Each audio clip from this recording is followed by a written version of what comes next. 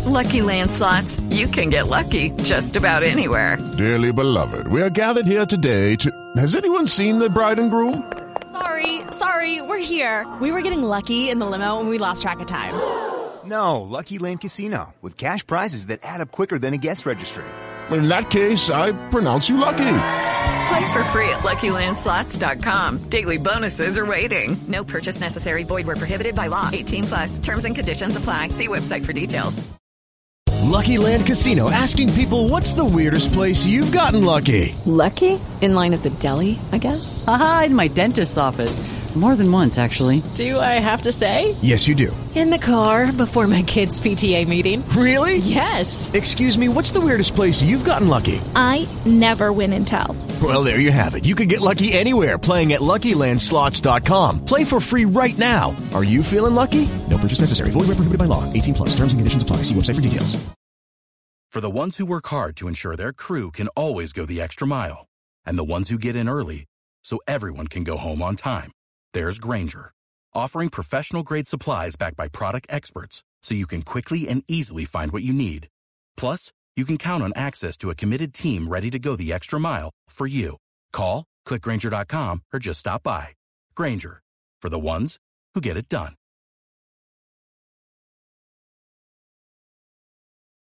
Judy was boring. Hello. Then Judy discovered ChumbaCasino.com. It's my little escape. Now Judy's the life of the party. Oh, baby, mama's bringing home the bacon. Whoa, take it easy, Judy. The Chumba life is for everybody. So go to ChumbaCasino.com and play over 100 casino-style games. Join today and play for free for your chance to redeem some serious prizes.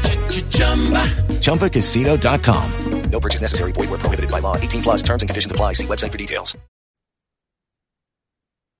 Hello, everyone, and welcome back to episode 173 of the Salvaggio and Credit Sports Podcast. Here for you on another Thursday night. We'll be going back to Wednesdays next year. Quick announcement. Next year being, next week.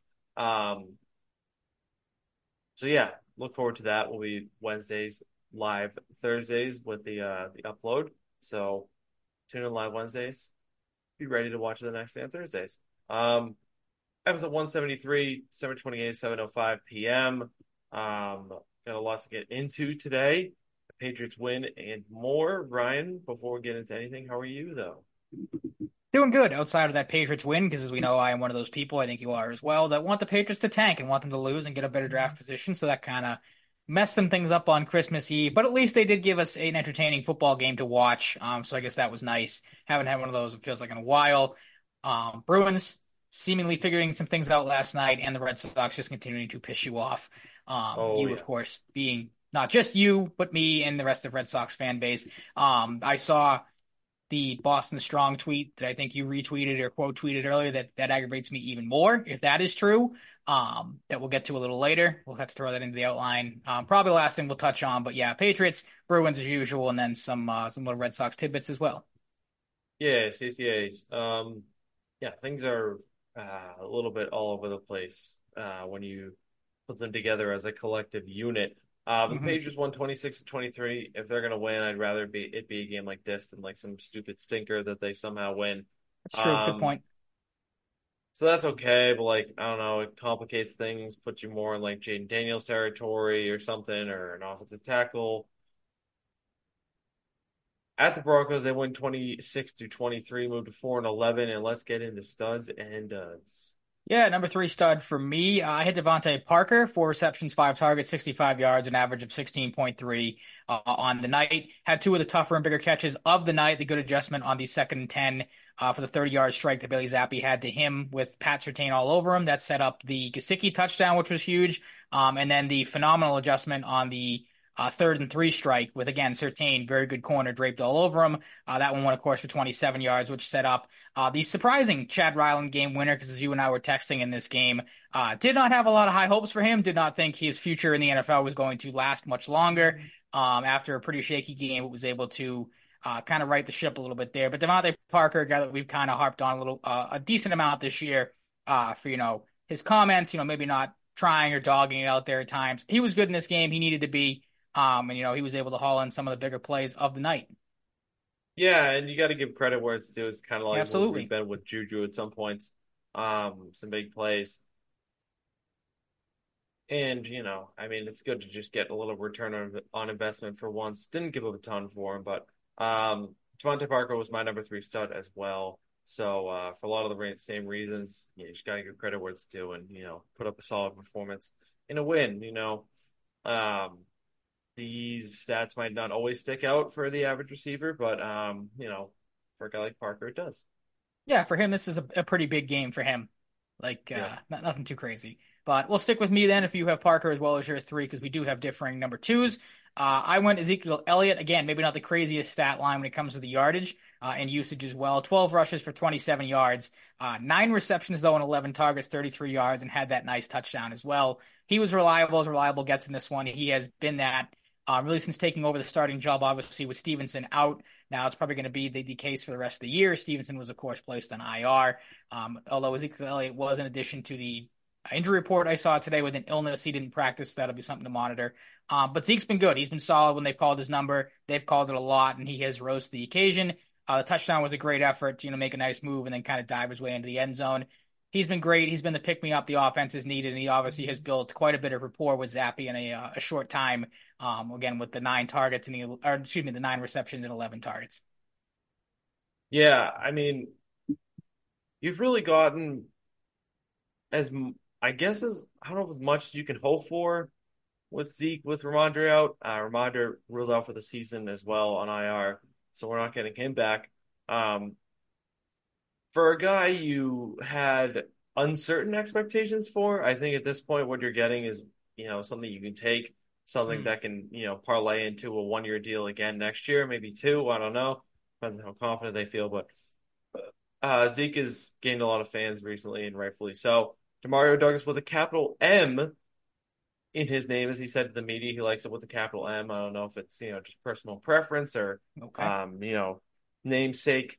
But Demario Douglas, you got to give him credit. It's crazy what could have happened if they, trusted him a little bit earlier in the year. Right. But when he gets opportunities, he converts. 5 catches on 8 targets, which isn't like amazing. You want to convert on, a couple more of those here and there, but he made good on those 5 catches for 74 yards. The big one being that 41-yard catch. I just love him. More and more over time, he's given you certainty and something to be hopeful about next year in what's been a crappy year. So when you're getting that sort of return on investment in the second half of the season from a guy who could have been like Kayshon Boutte, I'm not blaming this on Boutte, but it's just, the yin and the yang, I guess, of rookie receivers in the 6th round. They have a lot of similarities. You'll take what you can get. And he's fast, he's quick, he's, it seems like he's got a good head on his shoulders, good football mind, smart player. When you get what you've gotten in the 6th round, you got to be happy with it. And, without his efforts, especially that 41-yard catch, which was one of the highlights of the game, you might not win this game. So. Yeah, absolutely. You take what you can get from him. Quick little divergent off of the studs and duds, because not to spoil who it is, if you watch the game, it's pretty obvious who it was. But you did not have him as a stud. I did not have him as a stud. Bailey Zappe, is there any reason why he was left off the studs list for you, at least this week? Pretty good week for Zappe. The game didn't get off to a great start by any means. That's kind of the reason why I didn't have him on mine, with the strip sack as the very first play of the game. But 25 for 33, 256 yards, 2 touchdowns, 2 sacks, and a QBR of 117.7. So numbers that you would think put the guy on the studs list, but you kind of in the same mindset that I was. We're going to really knock a guy for the very first play of the game. The first half, I don't think really quickly, it was kind of a flip of how Zappe usually performs. Obviously, we talked about it going into this game. Great first halves, but horrible second halves. First half wasn't that great, but he turned it on in the second half, so that maybe made up some slack. Where were you at on Zappe's performance in this one? Yeah, I thought about it, but this isn't like a slight on his performance at all, because overall I thought he was pretty rock solid outside of that first play for the most part. But it's one of those things where, like, in this situation, we're going to talk about him at some point. So I figured I would just highlight, guys like Parker and Douglas who deserve it. And our number 1, who is the consensus and should be, even in a week where Bailey Zappe played pretty good, because this man in particular maybe had the best game of his career. I don't think you can argue that. Absolute game wrecker in this one. So let's get right into it, shall we? Yeah, absolutely. It was Christian Barmore again, for those who couldn't tell how we were talking, for those who may have missed the game. 8 tackles, 3 sacks, which I'm pretty sure all of them came in one quarter. So I think it was the third quarter he got all those in. So a pretty dominant performance there, just in a quarter alone. 4 QB hits, a tackle for a loss, and a forced fumble as well. Played 60 snaps, 87%. We're starting to see more of Barmore, which you and I wanted as the season went on. Extend him, absolutely. He also had was right in the middle of the goal line stop on Denver's opening drive. You said it. I don't think you can argue it. His best game as a Patriot by far, his most dominating performance. And that really says something with how good he has been lately, because it seems like he is putting up a pretty solid performance week after week. This week he just took it, above and beyond. Maybe it was the fact that he was playing on Christmas Eve, wanted to show a little bit on some primetime national television. But Barmore has been excellent. And at this point, you just expect more of the same from him moving forward, because I think this is him kind of stepping into his, his zone of late. Yeah, exactly. Yeah, this is like the best game of his career. 3 sacks is pretty ridiculous, especially for a guy in this situation. Like, a guy that can get pressure up the middle, but like, he's not one of these like TJ Watt types. He plays a different position on the D line, but 3 sacks from a guy like him, we know what he's capable of. But 3 sacks, 8 tackles, 4 QB hits, 2 tackles for loss, and a forced fumble is a pretty ridiculous stat line, and just shows you what he's capable of. Makes me think back to the draft too. He was one of those guys where I was hoping he'd end up a Patriot in an ideal world, but I'm like, man, like not like necessarily teams are going to regret passing on him, but like whoever's going to get him is going to get at least a very serviceable player from like a floor perspective.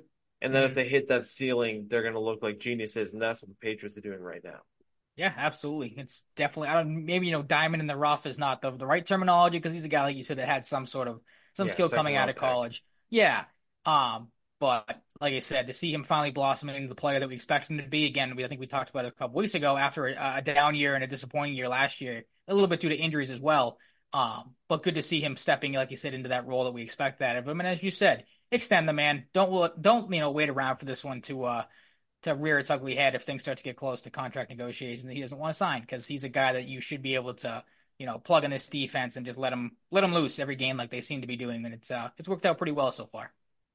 Yeah, I'm totally with you. Your number 3 stud is my number 2 stud, or dud rather. Duds, yep. So let's just get into it, and I'll give my spiel as well. Sure. I had Shaun Wade. We go from a guy that played pretty well in Barmore to a guy that did not play really well at all in Shaun Wade. Coverage stats wise, 2 catches allowed, 3 targets, 34 yards. Had a touchdown allowed and 3 tackles as well. On the same drive, had a dropped interception and the missed tackle that resulted in the I can't remember who it was. Was it Johnson maybe, or whatever the name of the receiver was for the Broncos? Yeah. I think might have been Brian Johnson. So kind of funny there, a little Red Sox tie-in if that's actually his name. But yeah, Shaun Wade was not good in this game. The fact, again, that you have an interception dropped and then they missed tackle on the same drive that results in a touchdown, not a great look. But again, it's kind of the same spiel we gave with the, is it Austin, whatever his name is, Alex Austin? Alex Austin, yeah. Yeah, this is really what you have. You don't have a whole lot of corner depth to the point where you're going out and signing guys this late in the season like they did this past week. Shaun Wade is what he is. I'm not going to harp on him too much longer, because he's not, a top tier NFL corner, and you expect these type of things from him, missed tackles and drops here and there. No, yeah. And quick sidebar to a friend in the Twitter chat: Morgan Geeky's best second liner in the NHL. I'll have you know, Barry, that Morgan Geeky lately has been a first liner. So I'm sure he's not got him confused with his younger brother that's playing for Canada right now. And yeah. Oh, Ryan, you know. They said it on the broadcast leading up to last night's game like 4 times, so it's just engraved in my brain at this point. Damn, puck knower right here. Yeah. Yeah, that was just a quick little funny sidebar there. Wade, yeah, number 2. Shaun Wade's just not good. One of those guys that Bill brought in, I think, betting on that upside a couple years ago. Injuries, not living up to that ceiling. I just remember Shaun Wade in his draft year too, first rounder, potentially falls in the 5th round. Just feels like a cascading series of events in a downward spiral. Marco Wilson is elite. I don't know if Marco Wilson's elite, Barry. We'll have to wait and see. So I did like Marco Wilson in college of Florida though. But yeah, Sean Wade was bad. Now who's my number two? As I do every week, I highlight somebody that not everybody thinks about. I feel like that underperforms.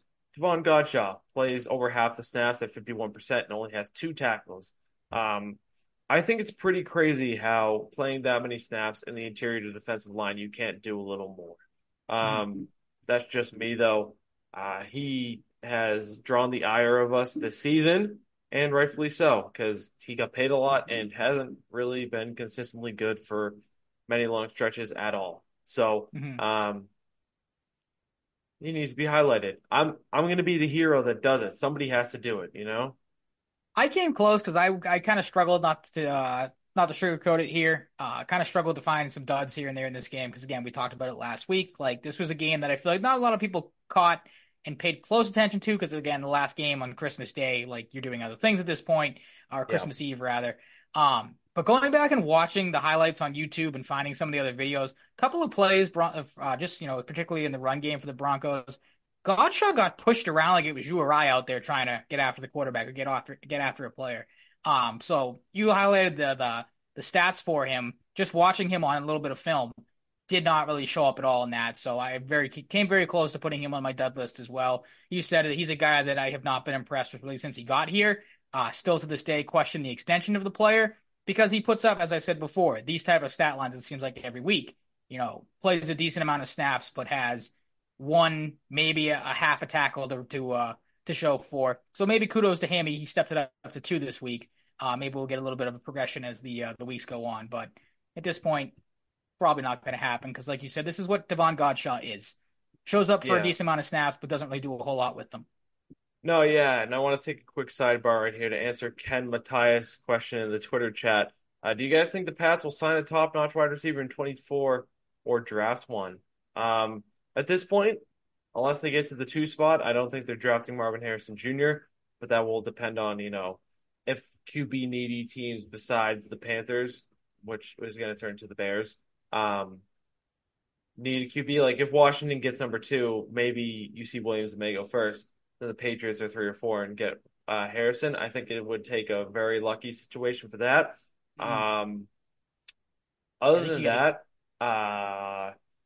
T. Higgins, if he doesn't get franchise tagged, which I expect him to, but then you get a guy like Michael Pittman, or I think Tyler Boyd is actually a free agent as well. Mike Evans might be up too, but I know he's had a great career, but getting older, he's going to stay. Yeah, that too. Yeah, does he really want to leave especially Tampa with that Baker rapport? He's got another 1,000-yard season. But I'd hope, and I would expect, because they are projected to have top 3 cap space in the league this summer. Spring, summer, whatever. I do expect them to do something because how can you not? Especially if you're looking for a quarterback of the future, like you have no excuse with all this cap space. I like T. Higgins, I like Michael Pittman, and I like Tyler Boyd the most. So we'll see what happens. But do you really consider Tyler Boyd a top 3? Like I don't consider him a top. I consider him another he's a good receiver. Don't get me wrong. He's one of the better guys, but he's also been in a number 3 role. Like you have to factor that in. I was looking at the list too. Kendrick Bourne's a free agent, so it depends on what they do with him. That'll, supplement the depth a little bit. Curtis Samuel, I've always loved Curtis Samuel. You've known this for years. Yes, that is true. He's like a number 2 at best, though. Other than that, there's really nothing. Like you're not relying on Hardman or Barrios, Paris Campbell, God no, Jamal Agnew, God no. DJ Chark has done pretty much nothing. There's a massive drop off after the first Marquise couple Brown, names. Maybe he's not number 1, but he'd be a decent ad. Chase Claypool, no, yeah, that falls off really. I think you're looking at maybe OBJ. He's in his 30s, but he's a free agent. Has been kind of unreliable. Dealt with some injury troubles too. Another question. Will Zeke be a backup? If they re-sign him, yeah, definitely. When you said that earlier, I think if he keeps putting up numbers like this and finishes the year strong, I feel like some team's going to pay for him to be a starter or pay to have more of a role. And when you look he'll at get a that multi-year angle, contract from someone. Yeah, he loves it here from everything he said to the media. So maybe he's cool with what he does, but I think some team at this rate should pony up and at least give him, try and outbid the Patriots to give him a bigger role. Yeah, absolutely. if he's a backup, I'm not going to be surprised at all. So, Yeah, I mean, it he's just not going to depends get. on the backfield he's joining. Yeah, I was just going to say he's not going to get massive starter money. So when I say maybe a No, team will yeah. pay him to be a starter, he's like that's a team that's like got a couple of a running back room that doesn't really have a clear number one. So you bring Zeke in to try to, see if he jumps to that role if he gets a decent contract. But I wouldn't hate him back. This was a signing that I wasn't. We talked about it when he first happened. Like not the highest because wasn't the highest on Zeke, but he's proven me wrong. He's been better than I thought he was going to be, and he has shown that he has still more left in the tank. So again, all the praise to him because he's been excellent with the improved playing time. Yeah, for sure. He's an interesting guy to watch right now. Um,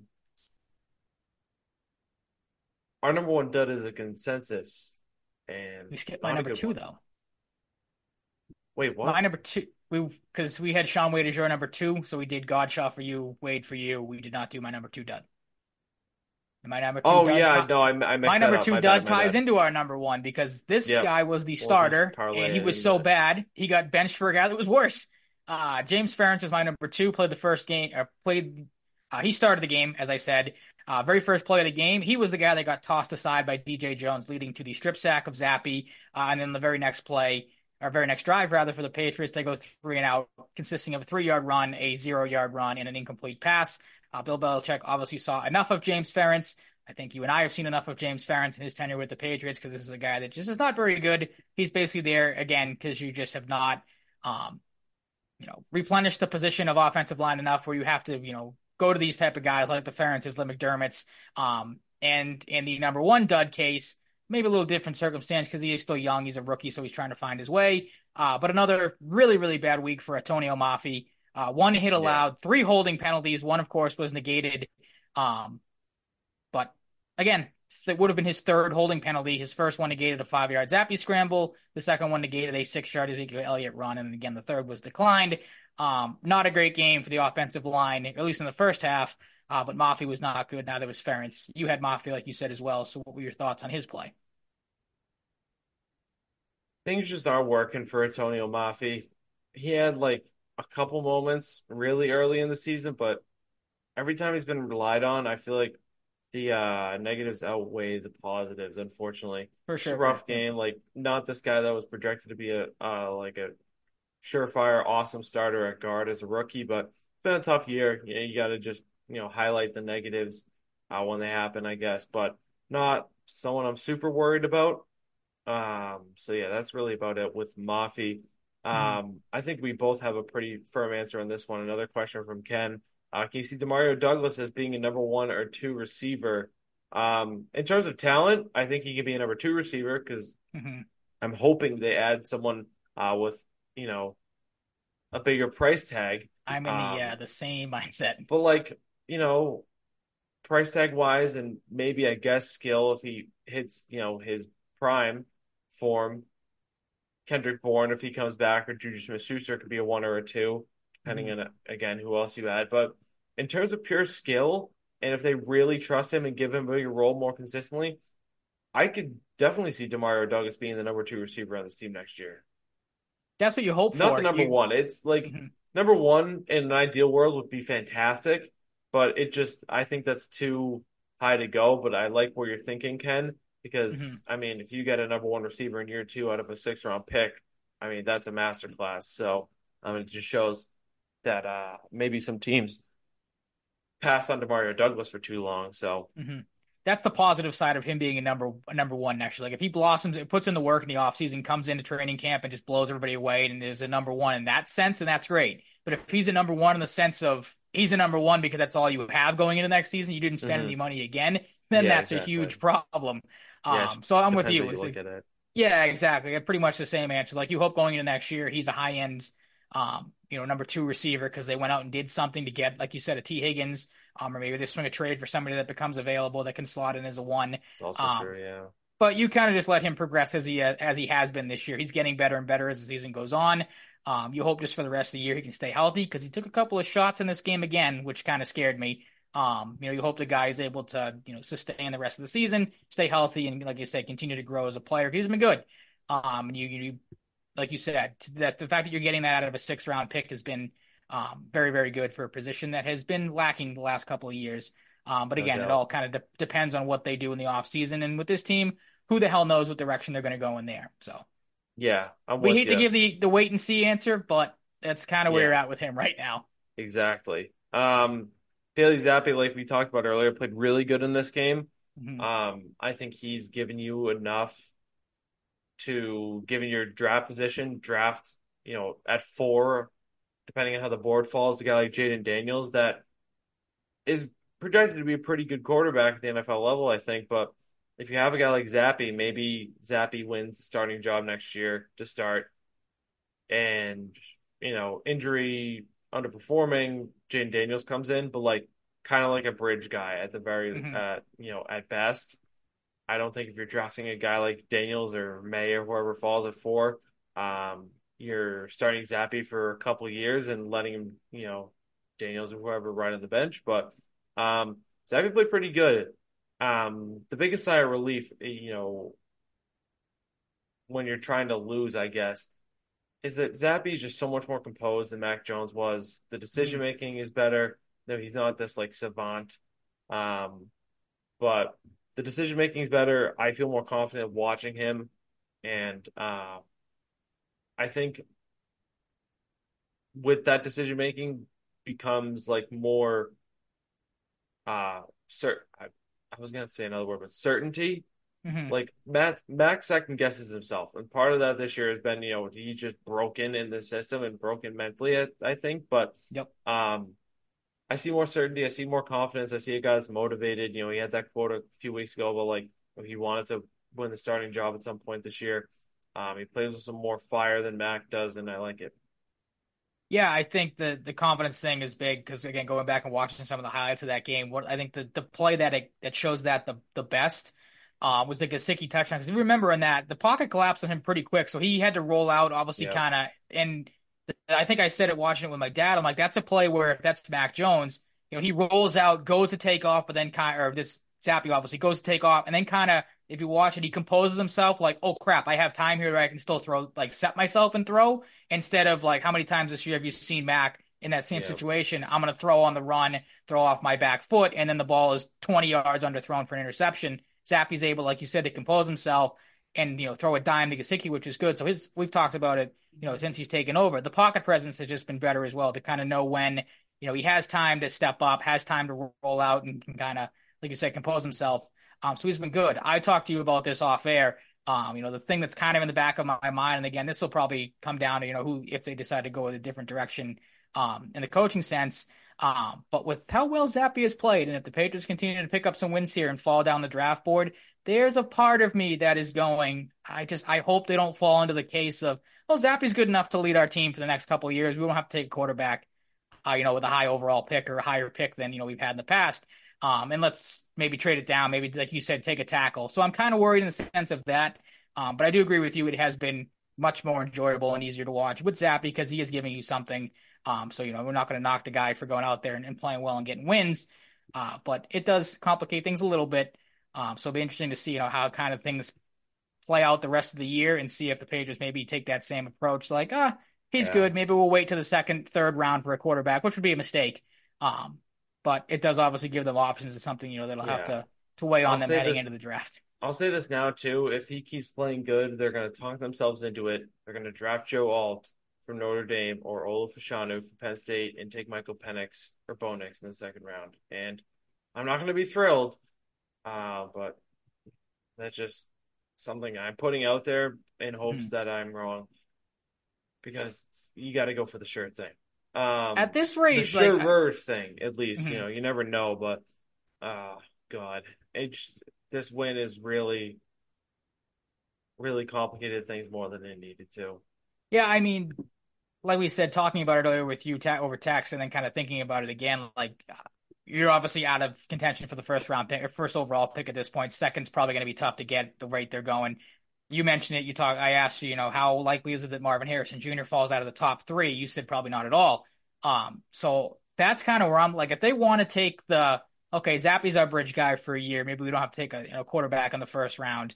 Again, Nix isn't the flashiest name, but if they take him in the second round, I wouldn't hate it. Should take a guy in the first round.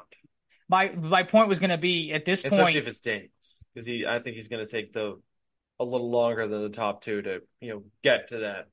okay, so NFL this then leads readiness. into maybe a question I can ask you. And if the Patriots can find a way to get to the third overall pick, and both May and Williams are off the board at 1 and 2, and the opposite, obviously, Williams is going to go number 1.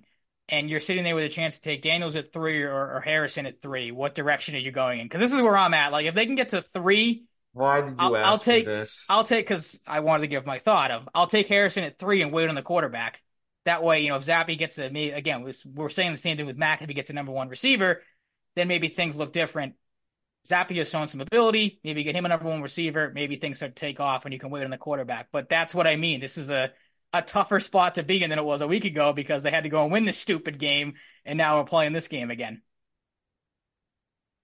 Do you take the high-end quarterback, or do you take the sure, not maybe sure thing, because you never know with draft picks, but the looks to be sure thing wide receiver? Or do you try to keep winning and then fall down the board further and, like you said, take a tackle? I like you less than I did before. Fair, it's fair. That's why I got to ask these tough questions. That's what gets people interested.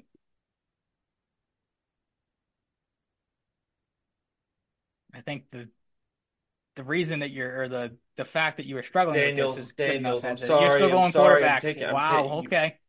The upside is so much higher on Jaden Daniels, in my opinion, than Bo Nix, who's like fucking 26 already or some shit. Yeah.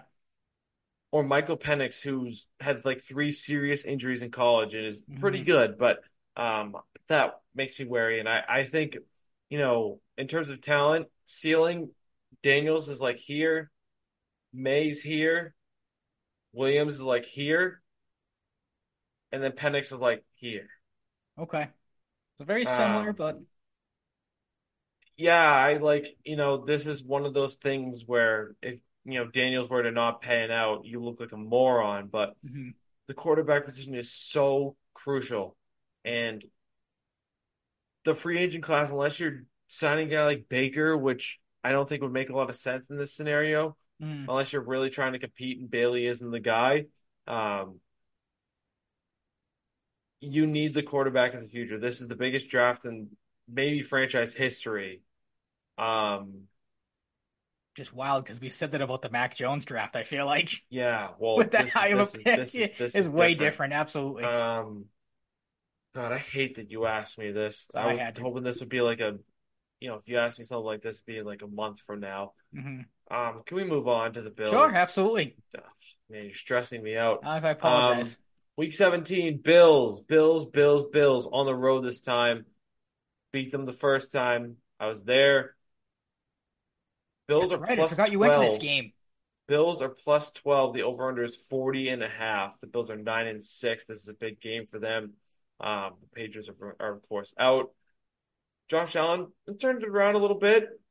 Still not an amazing season for him, but he's doing a lot on the ground still. And I think given where they were probably like a month and a half ago, you'd take what you've gotten at this point. Absolutely. For the most part. James Cook's been really solid. They just can't find a way to get him in the end zone on the ground. Latavius Murray's been a solid reserve guy. Leonard Fournette has played a game, so maybe Lombardi-Lenny takes them to the promised land. I would have no choice but to give him all the credit as a fan. If they end up someone winning the Super Bowl. Stephon Diggs, I feel bad for anybody who has him on their fantasy team. Gabe Davis too, he screwed me. He's on the shit list probably forever. Dalton Kincaid, Khalil Shakir, Dawson Knox is back. I believe, is he back yet? Yep. Yeah, he's played a couple games, but he's taking a backseat to Kincaid at this point. Like, Kincaid's their number 1 tight end. It's not even close. Yeah, you'll take that at this point if you're drafting a guy like Kincaid as early as they did. Who would have thought Terrell Bernard would lead their defense? 124 tackles, 4.5 sacks, and so on and so forth. Teron Johnson, Jordan Poyer, guys we know the drill with at this point. Micah Hyde can still perform as well. Then they got guys like Ed Oliver, Taylor Rapp. I love Christian Benford. He's been a pass deflection machine as shown by the stats. 9 pass deflections, 1 pick. He's really good. I think he's super underrated and underappreciated. I always notice him a lot. More often than not when I watch the Bills. Greg Rousseau, guy they took a chance on a couple years ago, has turned out really well as like a project pick. has all the athletic tools. They've turned him into a good player, though. And then AJ Epinesa is flying under the radar a little bit, too. I think he might have been hurt recently, but for a stretch of this season, he really looked like that first, maybe early second rounder they used on him. So the Bills are legit. They're playing with more than they had in that tough stretch where things were looking kind of gloomy about a month and a half ago. So, yeah, I mean, they're a good team. It's a divisional team. They're going to want to, beat the Patriots. So things are going to be tough.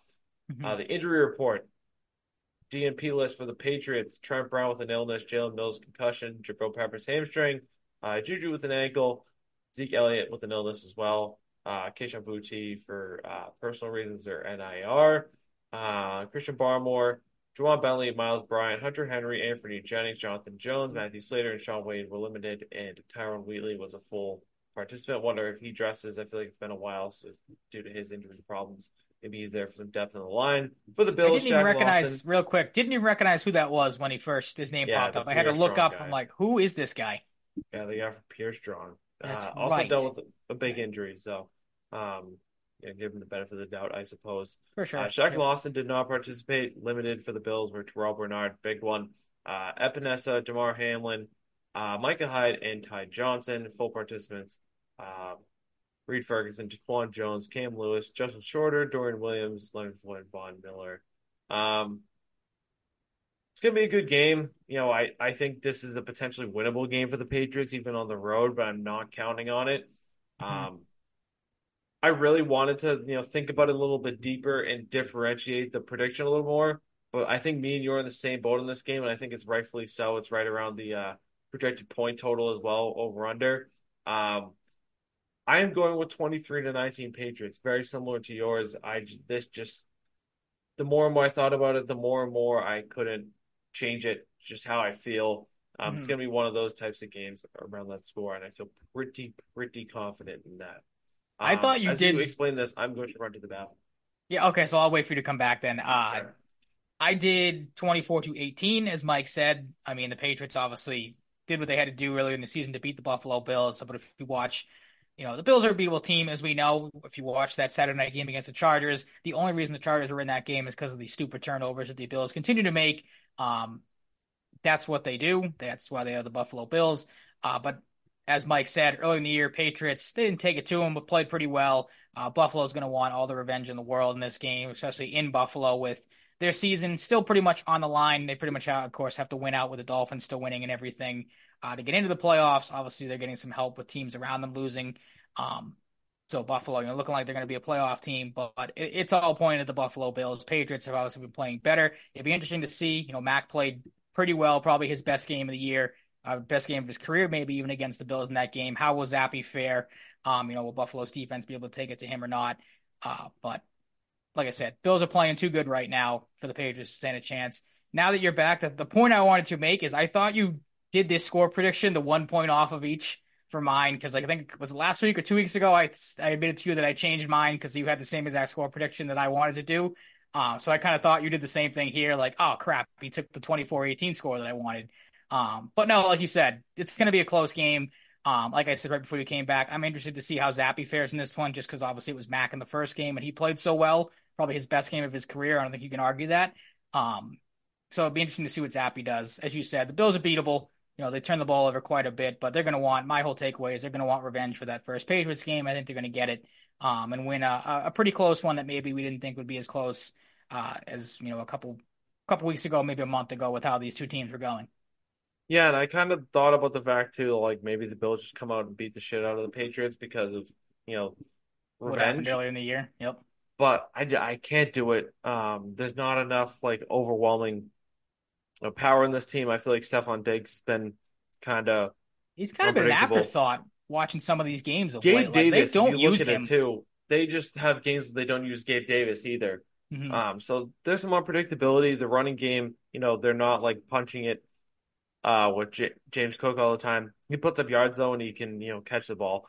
But I don't know. This game just screams on the lower scoring side, maybe less than what we had And the Bills winning it close, maybe a last second field goal. I wouldn't be surprised by that. But that's it. Those are our score predictions. Excuse me. Let's get back into Week 16 recap. Saints and Rams on Thursday night. Pretty decent game, I guess. Another big one for Puka Nacua as he chases that rookie receiving record. Kyron Williams is fully elite at this point, I think. Matthew Stafford at 35 can still sling it. Demarcus Robinson, I'm glad they found a role for him because I felt like, he's kind of cast aside by the Chiefs and the Ravens. Pretty good player, though. And I'm glad for, the Rams' sake and just for the sake of the player, just for a guy getting his due that they figured it out. So, Derek Carr didn't play that bad on the other side. Chris Olave had a great game. So did Rashid Shaheed. But the big thing for the Rams and winning this one, as you have noted here, is that Alvin Kamara was held in check. Yeah, very uncharacteristic game of him. I think if people remember back just from a fantasy standpoint, this was the time of year last year where I'm pretty sure he had his 6 touchdown game. So a complete opposite showing here this week, this time around. 9 rushes, 19 yards, 5 catches for 16 yards. Not a great game for him. The Rams, sneaky good team they're turning out to be. If their offense continues to play as well as it has, that's going to be a tough team. I don't know where they are playoff wise. You got to think they're right there. I feel like they're approaching, if they haven't been already, one of those teams you might not want to see in the playoffs because of how well things are clicking on offense. As you said, Nacua continues to play well even with Kupp back. I think Kupp had about maybe 60 yards receiving in this game, so he's starting to put up some decent numbers again. And like you said, Kyron Williams since he's come back, he's been dynamite for them. Not really getting involved in the passing game as much, but that hasn't hurt him. They've turned him into more of a traditional running back, and he's putting up over 100 yards, it seems like, every other week now. So he's been good. Stafford is looking healthy and looking good as well. So the Rams, going to be a tough team if they can find a way to get into the playoffs again. Apologies because I don't know where they are in the standings right now, if they are in a playoff spot. But if they can get in, if they haven't already. Yeah, I think they're scheduled to play the Lions right now. A little return for Matthew Stafford. Yeah, absolutely. In that event, I think they win in the first round. Okay. I like the Rams lately. I do. I had my doubts going into the year too about projecting them to win 4 or 5 games, but I just couldn't do it. I couldn't do with the uncertainty, but not entirely surprised that they're overachieving some projections across the sports world, and good for them. Steelers 34, Bengals 11, a huge loss for the Bengals, especially for their playoff hopes trying to squeak in here. Mason Rudolph looked pretty good, didn't throw the ball a ton, but was efficient when he did. George Pickens had the game of his life, almost 200 yards, 2 touchdowns through the air. TJ Watt was TJ Watt. And Jake Browning, bad. Not bad, but 3 picks bad, I guess. Yeah, overall, 3 picks bad, 335 horrible. yards. Yeah, it's a weird stat line. But 3 picks, sours things for sure. Nice quarterback rating. Yeah, true. Yep. But yeah, I mean, with a normal team, a normal contender, this would change things about the Steelers, but they're the Steelers. They're somehow doing it. I need to see more from Mason Rudolph to, put the stamp of approval on, them maybe surprising a team in the first round, because it looks like they're going to make the playoffs at this rate. So, I hate that. Which is so stupid. It makes no sense. That's no team has made less sense watch. than the Steelers this year. Literally, yep. Well, this to me, I've said it before with numerous backup quarterbacks. This is and again, I'm not going to knock Mason Rudolph because it's a guy, again, that's kind of fallen out of favor in the depth chart, but he gets in there, plays pretty well. We said the same thing about Drew Lock either last week or a couple weeks ago when his big game was. But this to me just screams it's a different change of pace, different face out there. We get a little bit of a spark here. Mason Rudolph plays well. We're feeling ourselves, and now the Steelers come out and probably turn back right into the Steelers this upcoming week, because I don't think this is going to last for them. The Bengals slipped up here, like you said, it's a big loss for them because it complicates some things. But I'm not sold in the Steelers because they've been inconsistent all season. So I'm with you. I'm gonna have to see a little bit more from them if I'm not gonna buy into the Steelers. I'm not saying they're gonna go on a winning streak here and surprising people, but just one of those weird weeks where you get a flash in the pan type of thing. Exactly. I actually just realized, I wish I realized this before, that I actually left my charger in my room too. So I'm gonna let you get started Oh on my Bills and God, Chargers. you are struggling Whoa, tonight. Bills and Chargers. As I grabbed my charger, didn't even realize that. No, I meant to grab it before the show. And I rushed to get my setup ready in time, and For I the forgot to grab my charger. For the Chargers joke, while I'm talking about the Chargers, you can just go and not come back for that. That's I'll do Fuck the rest of the you. show. I'll do the rest of the show Fuck myself. Have a good you. night.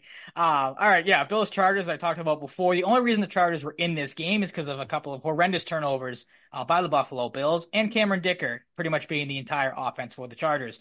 He was excellent in this game. 5 field goals, all of them made from 20, 40, 47, 45, and 53. Buffalo's defense, to no surprise, gets after Easton Stick with 5 sacks, 2 from Ed Oliver, 7 tackles for losses, 6 quarterback hits, 3 pass deflections. Ed Oliver, as I said, was arguably the Bills' best player of the night. 4 tackles, 2 sacks, 2 tackles for losses, and 2 quarterback hits. As Mike said earlier, Gabe Davis had one of his better games of the season as a guy that's kind of been the forgotten link on that team. 4 catches, 130 yards, and a touchdown.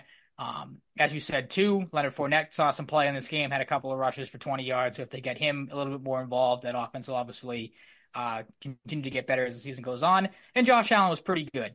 15 for 21, 237 yards, a touchdown in the air, 2 touchdowns on the ground. He's starting to play a little better when it comes to using his legs than his arm, which is interesting to see. But your thoughts to catch any of this game, the late night game on Saturday? A little bit, not a whole lot, so I don't have a ton to add, but it's a game that shouldn't have been this close to the Bills. That's as That's far what as I I said. can. The only reason Yeah. is they love turning the ball over in really, really dumb Yeah. ways.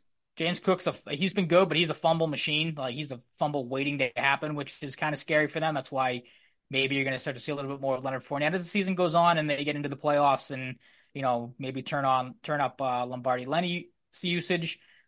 Josh Allen had another bad pick like he usually does. So that's kind of the MO on him. And then they Yeah, muffed he's the kind of punt. become So that guy a little bit. hmm I kind of felt like earlier in the year that he was going to do that, like much more consistently. Kind of got that in check, but you can count on it every once in a while. pretty much. I think that's about it for that game. Mm. Falcons 29, Colts 10. This is a statement from the Falcons, and I'm not saying that because the Colts are this big team, but we've seen the Colts in a game, a matchup like this. I'll put the Browns game in there in particular earlier this year where they won like 30, they lost like 39 to 37. They can keep up in these track meets. I think there's like one or two. I don't have the schedule in front of me that are like similar type games. Not this time. The Falcons took control.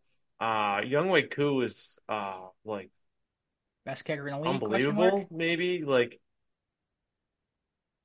Heineke like didn't do a lot, and they still won by 19. And it happened due to their young guys. Kyle Pitts gets in the end zone. Tyler Algier gets in the end zone. Bijan had a couple nice plays. Crazy what happens when you figure out your offense, I guess. Like maybe this is something that the Falcons have always been capable of, just not capable of in execution. But more so in concept, they had the ability to do this.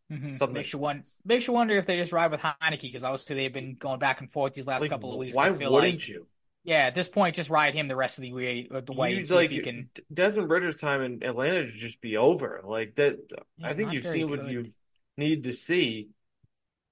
And like, there's rumors about Justin Fields because I've suggested Mac Jones would be really funny if Mac Jones is their like backup plan. Russell Somehow, Wilson, maybe. I was just gonna say that too. Yeah. Why Jacoby Brissett? Maybe Jacoby Brissett. I mean, we've seen him We've said it be a before. good Jacoby spot Brissett starter. Jacoby should have Brissett's the best spot starter in the league. he should have a He's job there by the now. end by the start of next season. Like the guy should be a starting quarterback in the NFL. He's good But the enough to be. Falcons, we've talked about quarterbacks. I think the Falcons should be looking at a quarterback in the first round, in my opinion. But their pass rush is also terrible. So if there's not a quarterback, I am imploring you, Atlanta Falcons, your pass rush is garbage. But a big win, like that's a statement for sure. Absolutely. And for a tight division they're in, that's a big win, especially. Packers 33, Panthers 30. The Panthers, I'm telling Panthers you, are scrappy all of a sudden. they're bad, but they're like kind of not bad sometimes. They have moments. Bryce Young was solid Finally looked like the number one overall pick. early on. Didn't look great, but found his stride, I think. The running game was fantastic for the Packers on the other side. Romeo Doubs gets in the end zone. Tucker Kraft had a nice game. Saw Chuba Hubbard and Amir Smith-Marset get in the end zone. DJ Chark finally had a good game. I feel like he hasn't had one all year. Adam Thielen has been a nice pickup for them. And Preston Smith was a big story as well. He was. I don't know how I feel about this game because it's a game the Packers. Maybe the Panthers are starting to figure some things out, as you said. So maybe they're getting a little better than I thought they were. Keep winning, baby. Yeah, I guess so. But I thought the Packers were good. The fact that they put up 33 points, but the fact you only beat the Panthers by 3, I don't know what to think about the Packers anymore. They'll have one week, like the Thanksgiving game against the Lions or the game against the Chiefs where they look phenomenal. And okay, this team's maybe going to start to win a couple games here and there, take off a little bit. Then they have a game like this where obviously they win it, but you should not have been able to, this game should not have been close. Again, Bryce Young finally looked, like a top pick here. But these are games the Packers, if you're a good team, you should be able to put a team like the Panthers away. It's been an up and down season for the Packers. I think I said it a couple weeks ago when we talked about them. I feel like this is kind of going to be their identity going forward. They're a young team, young receiving core, young quarterback. So they're a work in progress. It's clear as day. But right now, I don't know. Like I said, I don't know how to feel about the Packers. Yeah, and my preseason prediction of the Packers to win 6 or less games is officially dead. It almost held on for another week, but good for them, I suppose. Browns 36, Texans 22. Given the lack of a starting quarterback, I'll give the Texans some slack. They're getting him back from all accounts so far. But Browns played really good, and Amari Cooper had one of the best games from a receiver we've seen in a very long time. Seemingly out of nowhere, but I guess he's good enough, but not you expect this guy from expect this game from Chase or Jefferson or whoever else. David Njoku did not hit over 48.5 yards, kind of cringe. At 44, halfway through third quarter, and just didn't do anything else. Joe Flacco, I still don't understand how he's doing this. I don't get it. With time off. Maybe it's a system, maybe it's just vibes. The Browns are, I think, overachieving still this year. But at this point, I don't really know if you can say overachieving because this is just who they are, I think, and this is another team that I think teams should be scared of in the first round. Yeah, I definitely don't want to play them going into the playoffs. Yeah, we've seen what Joe Flacco can do in the playoffs too. If they were going to be this good, it was going to be because their defense, especially with the Deshaun Watson injury, then you have Joe Flacco come in and you're okay, this team can do something in the playoffs. A bizarre team, but a fun story and a fun team to watch, honestly. I didn't really anticipate that being a thing. I can't remember if we talked about it. I wanted to touch on it quick because my uncle brought it up at Christmas Eve, and I can't remember if we talked about it or not. All this going on, you mentioned the Watson injury, how good Flacco has looked. The defense has played great, and had to battle through some injuries there. Kevin Stefanski, coach of the year at this point? I feel like I think there's a case, yeah. Yeah, I mean, with everything that's gone wrong with the Browns injury wise to what's happened now, and they're still, like you said, beating teams and maybe overachieving here and there. Maybe it's I can't really think of anybody right now that's, again, off the top of my head. The Texans obviously have been put in a crappy spot. They're losing games like D'Amico Ryan. I'm still high on. But right now, I feel like Stefanski is as good as an odd as anybody to take the thing home because that Browns team's been pretty solid all season, no matter what's happened. No, yeah, it's really pretty awesome to follow, and gotta give Stefanski some credit. He's not the betting favorite last I checked, but he should absolutely be in the mix. He should be in the top 3 at this rate. His team shouldn't be that good. I'm sorry, but they are. No, you and I both didn't think they were going to be. Not that we are all-knowing football gods here or anything when it comes to preseason predictions, as we know. But I can't imagine there were a lot of teams that expected the Browns to be, a double-digit win team fighting for the division down the stretch and, making a run at the playoffs here. No. Lions and Vikings. The Vikings, or the Lions, got ahead of myself, have won a division title. Mikey Prayers in the YouTube chat says, Breece Hall under 10 fantasy points tonight. I don't know if that's something you're I setting don't in need that. I'm stone in our or something? championship in our fantasy league. I need him to Something go you're off hoping again. for, Mikey Prayers, but you might have to take that one up with Ryan. Big storyline here: T.J. Hawkinson out for the year, torn ACL and MCL. That's a massive loss.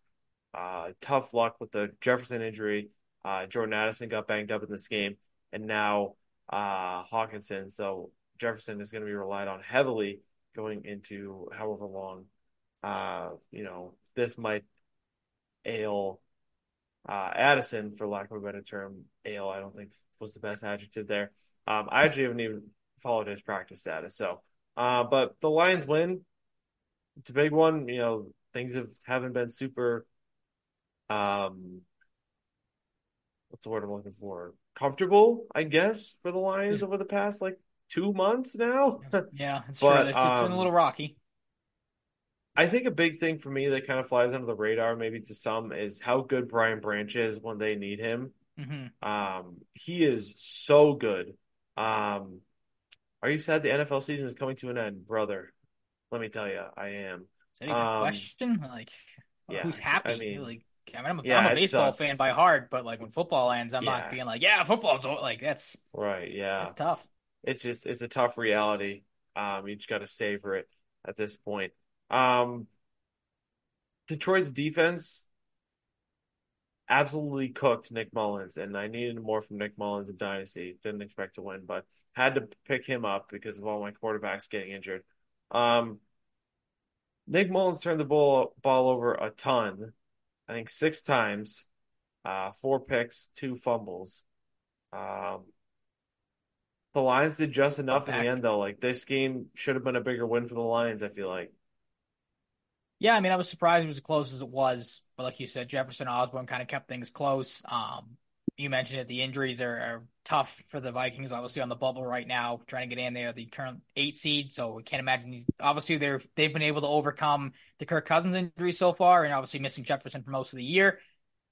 You lose one of the better tight ends in the league. J.J. Watt has been very good for them this year. At this point, I feel like it's just all these injuries are starting to pile up at the worst possible time, and how much luck do the Vikings have left? But like you said, the big thing, obviously, congratulations to the Lions after the years. We've talked about it. I feel like every time we brought up the Lions, it's not to harp on the struggles they've had, but obviously to go through what that franchise has gone through to finally get a division title after 30 years is crazy. And I just said Stefanski's a good case for Coach of the Year. Got to think Dan Campbell's right up there as well. He's obviously turned that franchise around quite a bit, and it's been fun to watch the Lions, as we talked about last week. Fun to watch them throughout the season. Yeah, I hope they figure it all out in the playoffs because they'd be really fun to watch. You'd love to see them go on a run. Absolutely. Right. Jets 30, Commanders 28. This game had no business having this many points, especially with how bad St. Howell played. Breece Hall played his balls off. 191 total yards and 2 touchdowns, 20 rushes, 12 receptions on 16 targets. A completely ridiculous Christian McCaffrey-esque stat line from Breece Hall. Sam Howell's been pretty brutal the last month. 6 for 22, 56 yards, 2 picks, sacked once. Can't believe he wasn't sacked more given how much he's been sacked all year. Jacoby Brissett comes in again, plays well, 10 for 13, 100 yards, a touchdown, and 10 rushing yards. Chris Rodriguez, breakout game. Maybe this is a guy that's, a decent, backfield piece of the future. I feel like Antonio Gibson has fallen out of favor. You'd expect a guy like him to maybe pop off a little bit when Brian Robinson's been banged up. Then you have a guy like Chris Rodriguez find pay dirt twice and get 7 yards through the air. But Greg the Leg was the big story here to pull it off, or help pull it off rather, for the Jets. Mm-hmm. Yeah, not that the Commanders are playing for anything at this point, but I'm glad they're going with, again, Brissett at the end of the year, because it's 2 weeks in a row now where the guy has almost led you to a comeback win. Obviously, 2 weeks ago against the Rams, I think it was, this week against the Jets. Obviously, they fall short. But a guy, as we talked about, proven again and again that can be a very good spark plug for a team. And again, I think should probably have a starting job somewhere in the NFL, if not, a de facto starting job, be in the consideration, be in the running somewhere, because the guy's got talent still. And should very well, be in the running for whatever team he ends up joining. And like you said too, Breece Hall was phenomenal in this game, and you got to think the Jets are probably going to try to lean on him a little bit more tonight against the Browns in the first game of Week 17. Yeah, I do not know why they wouldn't. Give Jacoby Brissett a starting job. There are worse quarterbacks starting currently in the league. Definitely are. Yeah. Seahawks 20, Titans 17. One of them was in this is game. A game. Yes. This is a game the Seahawks should have won by more points, I feel. I won't say the Titans have given up, but with injury troubles to Will Levis and Ryan Tannehill back in, Derrick Henry being a wild card, whether he goes off or not every week. Tyjae Spears had a good week, I believe. I don't have the stats right in front of me, but I think I saw something. He is like 1,000 yards in his last however so many games. Like he's kind of been going off from scrimmage. He had 9 for 40 and 5 receptions for whatever, because it's cut off on the Google preview here. But the Titans are weird. Like they're just not going to make the playoffs, so you might as well just lose out if you're them. I think they're probably heading towards a coaching change, but we heard a report a month ago that they probably aren't leaning in that direction. Vrabel kind of seems to be pissed. Doesn't really surprise me. Geno Smith, say, how could he not be? Yeah, Geno Smith comes back, plays good, gets sacked 3 times though. DK and Colby Parkinson, as everybody expected, went off. Colby Parkinson, for his standards, went off because he got in the end zone. And the defense, when you get to this point in the season where you're kind of fringe and Boye Mafe, who you spent a big draft pick on, shows up, that's a big thing. Absolutely. I have a question. Okay. Correct me if I'm wrong or if I missed something, but Malik Willis is still in the NFL, correct? He didn't fall off, get hurt. He didn't kill somebody or do something bad to force him out of favor. I don't know why the Titans hate this guy so much. Yeah. Like, you have to just hate the player something fierce if you think that Ryan Tannehill is the option who's going to start winning you games. Like, at this point, I would play the kid just to see if you can get something for him in a trade. Like, at this point, like, I don't get why they don't ever. I kind of wonder, looking back, like, Malik Willis was projected as a potential top 10 pick for a while leading up to the draft. Then draft night, he ends up falling eventually to the 3rd round. Mm-hmm. I wonder if the Titans just took him because he was too potentially awesome to pass up on at that point. Well, they're never going to know if they play him. Top 10. They're just never going to fucking play him. Yeah. It's very bizarre team. I think that team needs an overhaul. Absolutely. At multiple levels because they suck. Their uniforms need an overhaul. Again, yeah. Ryan, the Jacksonville Jaguars have lost 4 straight games. Stamped frauds. They lose to the Bucs 30-12. Baker Mayfield, once thought of to be a fraud going into this year by some, is earning himself a nice next contract. However long that lasts, I don't know. Wherever he goes, maybe he sticks around here. I don't know why they wouldn't keep him around. Yeah, it'd be dumb if they let him go at this point. Rashad White is nasty. Didn't go off this game, but I think we've seen, for a big stretch now that he is very capable. Mike Evans is Mike Evans. Chris Godwin has had some nice weeks the last few weeks, which has been big for them. This is another team. I know I'm throwing it around a lot. Don't know if I'd want to play the Bucs in the first round, especially if we might get an Eagles-Bucs first round at some point, or Bucs-Cowboys, depending on how the NFC East shakes out. If I were either of those teams, I don't know if I want to play the Bucs. I think the Cowboys, I think the Cowboys could handle them, but we've seen the Cowboys, at times, they're not ironclad, so I'm not going to rule that out. With the Eagles, it would be so Cowboys to lose on the road to the Bucs too. Right now, I'm saying the Bucs would beat the Eagles in the playoffs. I don't dispute that at all. The Bucs are surging right now. The Eagles are faltering if they haven't already. Like, there are, I think, big problems in Philadelphia. But the Bucs are good. I've said it before. I'll say it again. Baker has completely flipped me. I thought he sucked. I thought he had no, especially after he flamed out in Carolina. I thought that was it. This guy, it's just take a flyer on him. At this point, who's the backup for Tampa Bay? Is it Trask still? Ride with Baker for a couple games. Go to Trask. You've gotten more than a return on investment, especially for a team. Absolutely. Even if he's playing like this, I think there's a conceivable reality where they have 1 or 2 less wins and they're fighting. Mm-hmm. He has won games for them this year. And like I said, going into the season, one of my big things, like, this is Baker's last chance, I think. Absolutely. Yep. I think we said that last week, too. He's here. However much longer it lasts is to be determined. But good for him. He's a guy to root for. Absolutely. In my opinion. Bears 27, Cardinals 16. This is a winnable game for the Cardinals and a game I wish they won, but they didn't. Justin Fields, like, this is a game if you want to stay in Chicago that you need to play better. Maybe is the kiss of death. We'll see, though. Khalil Herbert came back to life ever since he came back from injury a while back. He's been very quiet, but he stepped up. Big reason they won. Cole Kmet, I'm not ready to call Cole Kmet this like stud, but he has flashes. He has moments in games where I think he's a very serviceable tight end. Kyler Murray played good too. It just wasn't enough. They just don't have enough firepower on the Cardinals, and the Bears have a very small chance of making the playoffs still now. It's still crazy to think of. You can make the playoffs and get the number 1 overall pick. I know, right? That would be wild. But yeah, I mean, I didn't really catch a whole lot of this game, to be honest, because why would you tune into Cardinals and Bears? But it was a weird game for Fields. Like, he gets the win, like you said. Looked pretty good on the ground, as he usually does. 97 rushing yards and a touchdown. But the 15 for 27, 170 yards, that's not going to really inspire any confidence, I feel like, in a lot of people. Still not a great game through the air. Just a 71.5 quarterback rating. So, I put in the outline, he silenced the doubters for at least a week because they got the win. But did he really? Because that stat line isn't the greatest. And I'm sure there's still people that are like, he's not a, NFL quarterback. The guy can run. It's the same jokes I feel like a lot of people make about Lamar Jackson. Like, he's a glorified running back. But yeah, he's a little scrappy little guy. Absolutely. But he's still got 2 weeks to maybe prove some more people wrong, or there's going to be some big questions in Chicago still. Yeah. I don't know, man. I'm very mixed on Justin Fields right now. I need to see these next couple weeks out. Maybe more if they make the playoffs somehow.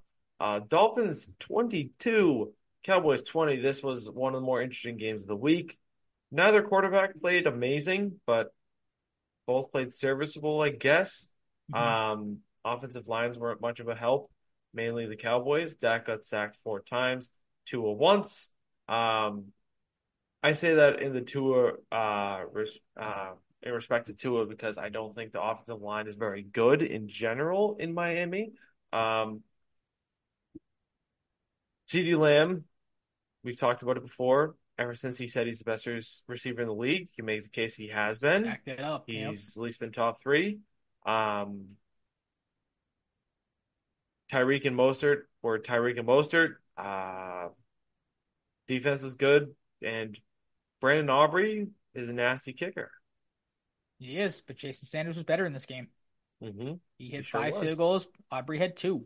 But yeah, I mean, we said it going into this game. This was the Fraud Bowl, and the Dolphins come out on top, I think, is how you want to talk about it. Because maybe not, because the Cowboys showed they were more fraudulent. They can't win on the road. They probably don't have a chance of getting to the division now unless some crazy things happen. So the Cowboys, as you said, are probably going to have to go on the road in the playoffs. And we know how that factors out for them. But I guess they still have time to try to right the ship a little bit here. But the Cowboys, as you have rightfully predicted, it is this time of year where the Cowboys start to spiral out of control. And I don't know if they're spiraling yet, but things are definitely not looking good for Dallas. Dolphins get a big win. If this was a prove-it game for the Dolphins. We talked about them, not being able to beat an over 500 team, or not being able to keep these games close.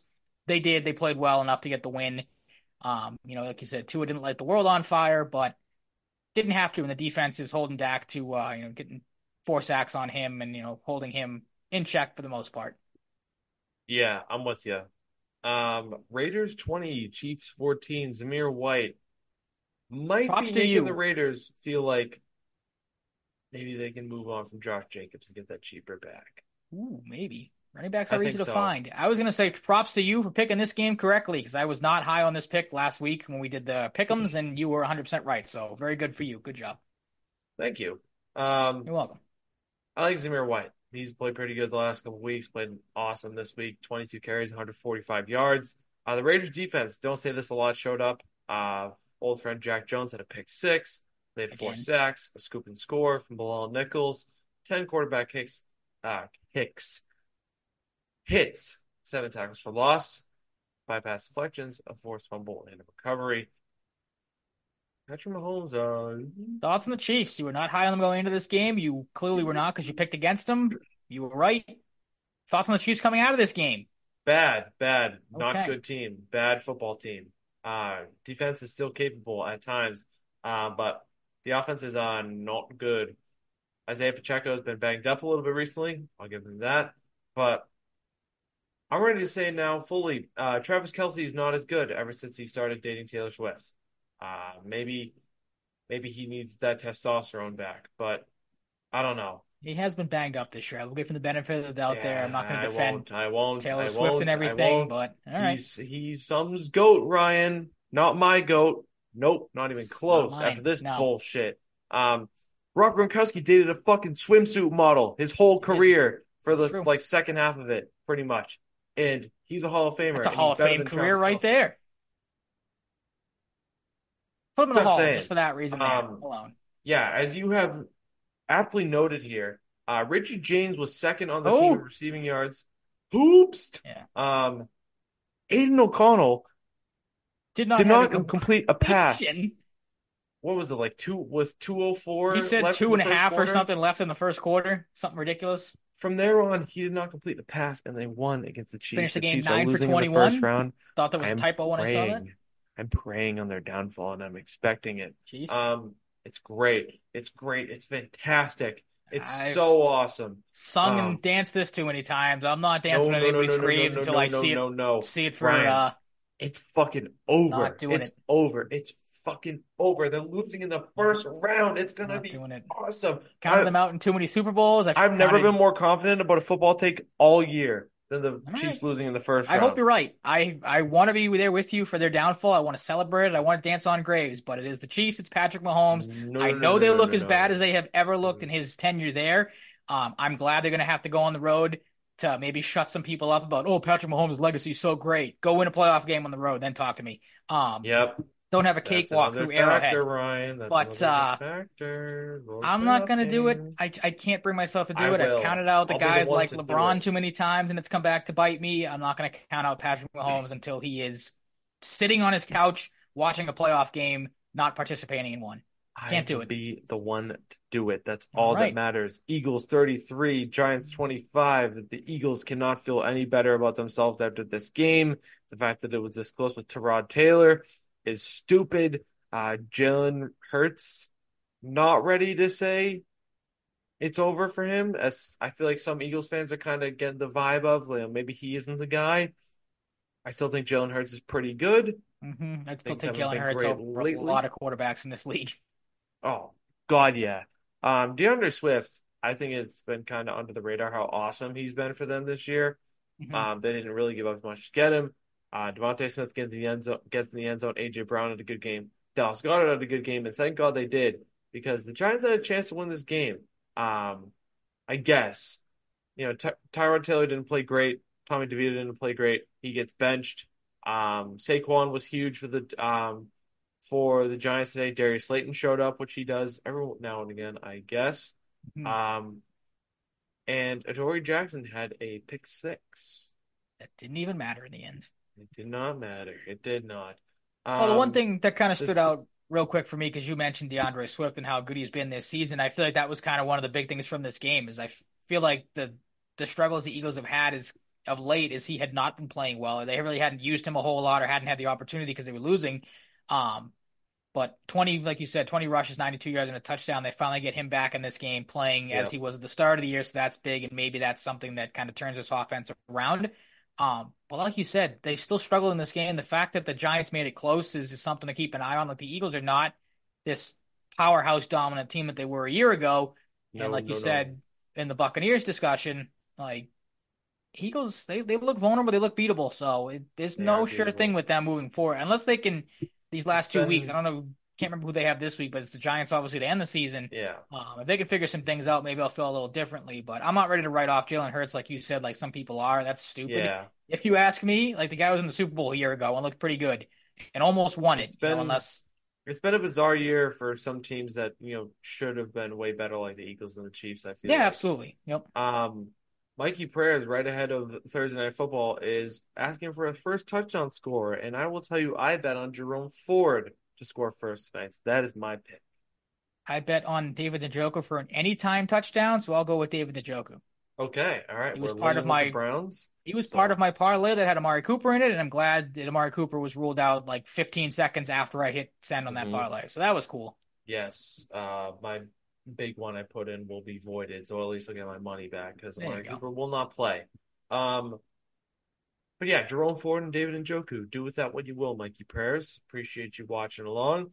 Ravens 33, 49ers 19 in Monday Night Football. Christmas Day, Christmas night. Lamar Jackson, MVP favorite heavily now. Brock Purdy faced some adversity and didn't look amazing as he has at times. I wouldn't say amazing, but Brock Purdy has like a stat line where he'll go like 19 of 27 and randomly have like 3 touchdowns like every week. So didn't happen. Didn't throw a single touchdown pass, got sacked 4 times. Trent Williams got banged up in this game, which is not great. So he threw 4 picks. I was just gonna say, I'm not sure if he was sacked 4 times. I had put a typo on there. He was intercepted 4 times. We know that. I don't know what the number of his sacks were. You pranked me. I did. I apologize. I don't know how I missed the most, not maybe the most important, but the biggest storyline from this game. I was gonna say, I was like, why do I feel like something's missing here? Because like, at that point, I'm kind of like, you have some drinks in you through the day. You're kind of tired.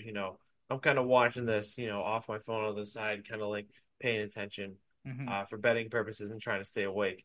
But Zay Flowers, awesome. Did the Grinch celebration. The Ravens are real. This is definitely a statement game for them, for sure. This is still the Super Bowl preview to me. Yeah, I don't, for the people that, not that there's people writing off the 49ers, but for the people that are writing off Brock Purdy and like, oh, maybe the 49ers aren't this juggernaut that we thought they were, like, I'm not going to say that they're still the best team coming out of the NFC. There's no one, in my opinion, that's even close. I think the Cowboys that we just talked about, or the Eagles, have way bigger problems than the 49ers do. This was the first bump on the road they've had in a long time. And like you said, they faced adversity. They weren't, ready for it, obviously. I think it says more about how good the Ravens are. And again, if I was voting, I would still give the MVP to a position player this year, as we talked about, in Christian McCaffrey or Tyreek Hill. But you said it, Lamar Jackson definitely proved some things. Obviously overcame that first funny safety that he had, and played pretty damn well after that, doing a whole lot of, when it came to passing, rushing. So he was good. The Ravens offense looks as good as it has in quite some time. So I'm not ready to write off the 49ers. A little bump on the road for them. I'm sure they'll come back. And I think they have, Washington this week. They'll probably blow them out by at least 3 scores. So everyone can pump the brakes on the 49ers. It's not the end of the world. It was Washington. I'm with you. Definitely not the end of the world, but the Ravens put out a statement. They're easily the best team in the AFC, in my opinion. Absolutely. I still think the Dolphins have a little bit of a finesse bitch team vibe to them. Tonight, Jets at Browns. You got to pick the Browns. Like, you're trying too hard if you're picking the Jets on the road here. Yeah, I'm not going to take. Jets are still starting Trevor Siemian, right? I believe. I thought I saw Zach Wilson was out, so I wasn't gonna take the Jets with Zach Wilson. I'm definitely not gonna do it with Trevor Siemian. So Browns, Joe Flacco, David Njoku all the way. Get yourself a Jerome Ford touchdown as well. Yes, that would be very excellent.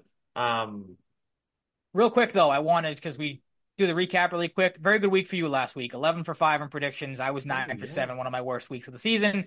But both of us still well over. But I am. And I was just going to say, both of us are still well over 500, but just wanted to put that out there, give you your due, because it was one of your better weeks of the season, getting the majority of the picks correct. Thanks. And I'm glad we have a Saturday game, because I love Saturday NFL.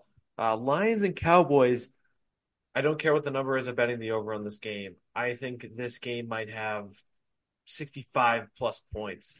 I'm so excited for this game. Could be very wrong. I'm putting that out there, but I'm really hoping and expecting for a lot of points in this game, and I'm going with the Cowboys. Home field advantage for the Cowboys doesn't mean a ton to me, David and Joe. I thought you were going to go that way. I thought you were going to say it did. I don't know. It does for me. The teams are both really good, can both kind of lay an egg, and my gut tells me the Cowboys. That's really as simple as it gets. If this was in Detroit, I would have taken the Lions without batting an eye. But like I said, on the opposite of you, I think home field advantage is going to reign true here. Cowboys back home, the only place they can seem to win and play really, really well. Lions, maybe, I don't want to say throw a stinker because I think this game's going to be good as well, but Lions coming off the high of, again, the first division title in 30 years. Maybe they're a little lackluster out of the gate in this one. Cowboys take advantage and get a game that I think will be a close one, maybe down to the wire. Oh my God, are you serious? Jerome Ford? Are you serious? Jerome Ford, Mikey Prayers at home. Let's go. Mikey Prayers is in the chat. Jerome Ford. Yes. This is a TikTok clip. Let's go. Quick casheroo. Yes. Jerome Ford. It feels good. I never hit first touchdown scores. Let's go. There you go. That works. Jerome Ford. That's cash. Mikey Prayers. Let's go. What did you do? He was like, fuck, I bet David Njoku. No, he said quick casheroo, so I think he took Jerome Ford. Go. Let's go, perfect. Mikey Prayers. Mikey Prayers, nice. Let's go. Dolphins and Ravens, another awesome game. This is where the Dolphins get exposed. Big time. I think they've been exposed. I think the Ravens. I think already. No, but like big time. I think 2 touchdowns, big time. They get exposed. Like blown this week. Out. Okay, I can see that. 2 touchdowns plus.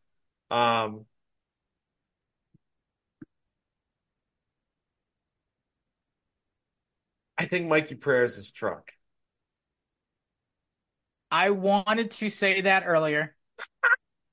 And he just texted me Mikey Prayers is on fire. What was the first thing he said in the chat? Do you remember? Because it was something that like a little light bulb went off in my head where I was like, he said Breece Hall under 10 fantasy points because I was gonna say, I'm like, I'm playing truck in the finals in our league, and I'm like, that sounds like something he would say, but I'm not gonna be that guy that's like, oh, I'm conspiracy theory over here. But it did dawn on me where I'm like, that's kind of a coincidence, I feel like.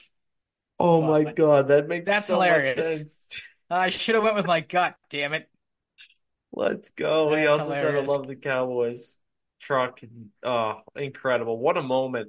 We should clip this like last 2 minutes and put it on TikTok, but nobody will understand it besides us. Oh my God. I love the Ravens. I think the Ravens the living hell out of you. I think the Ravens, especially at home, could beat the shit out of the Dolphins. I think they're a finesse bitch team. Mm-hmm.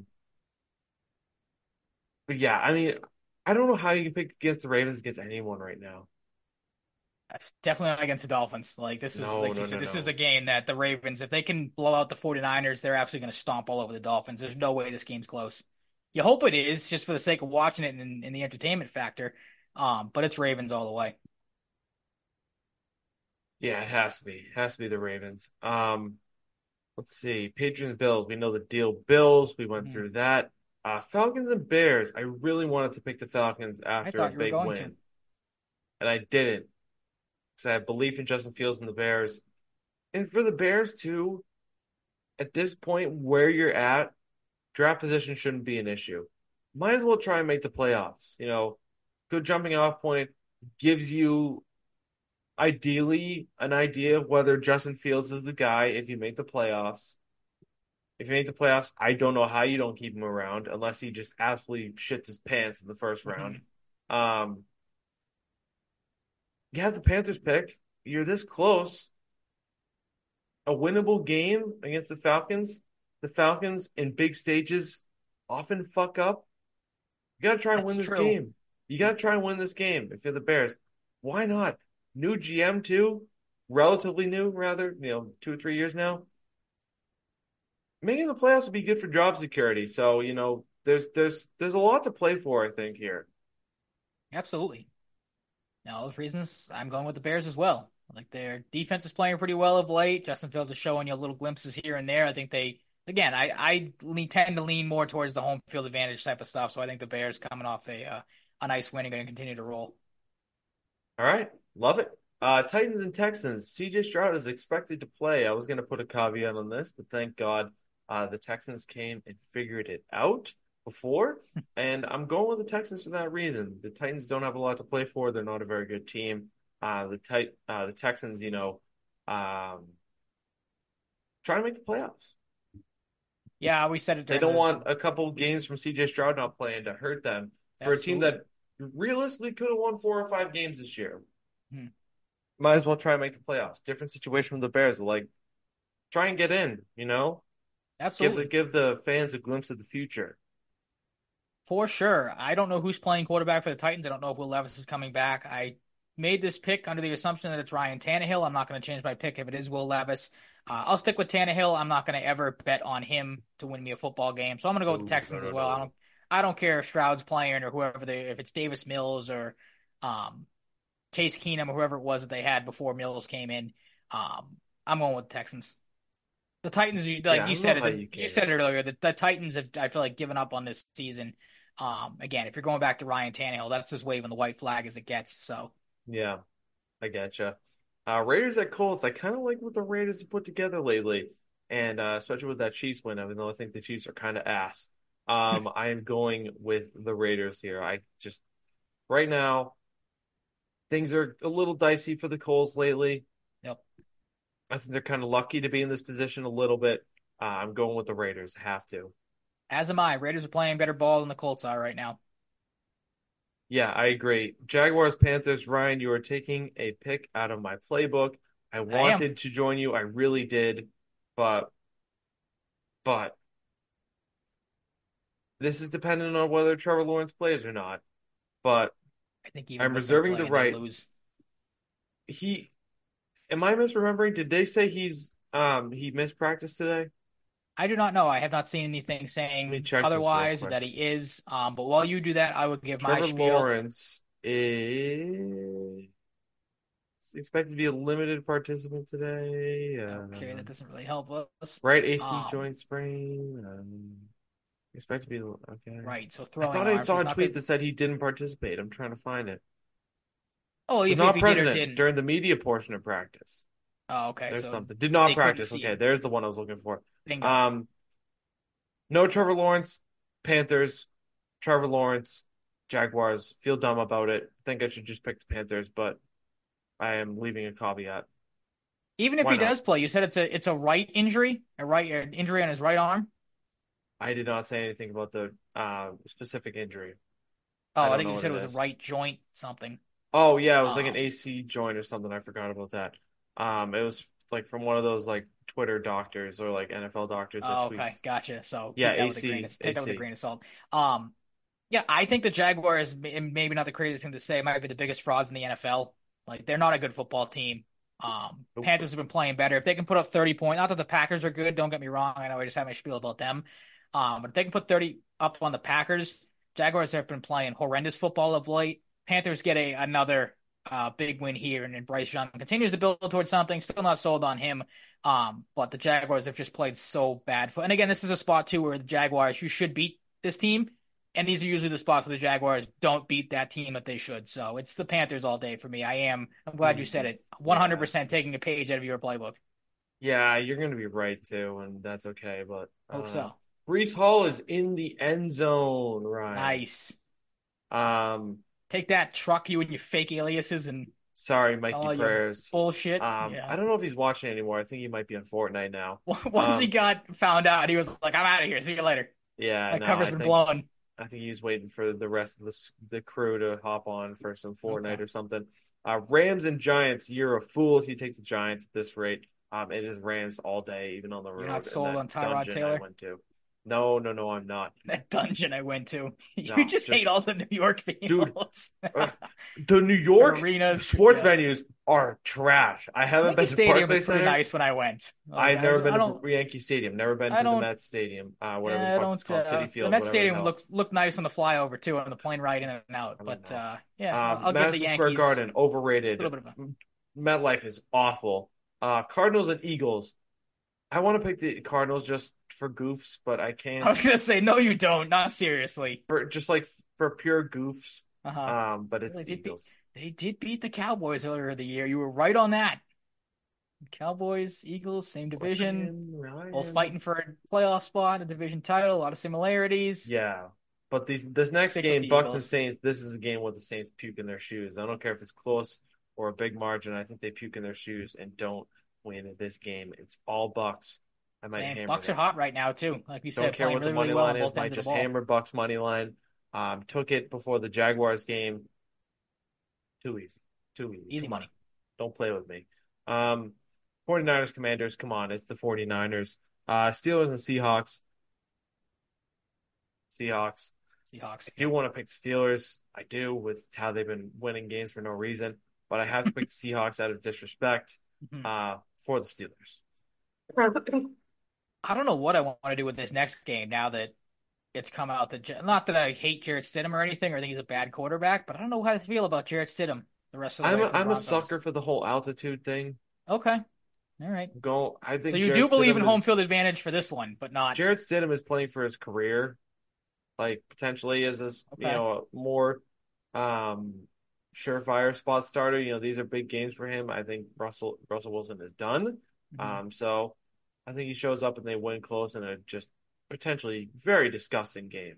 Bengals and Chiefs for sure going to be gross. I can't believe you're picking the Chiefs. I can't believe it. I can't ride with Browning after 3 interceptions last week. Bengals And again, I still day. Not that I'm holding on to a sliver day. of hope for the Chiefs to be good, because I don't want to. Again, I want to be there with you on the party of their downfall, but I can't do it. And every time I've bet against the Chiefs this year, they've come out and won. So Bengals have more firepower. They might have a lesser quarterback, but they have more firepower. Is Chase playing? What do you mean?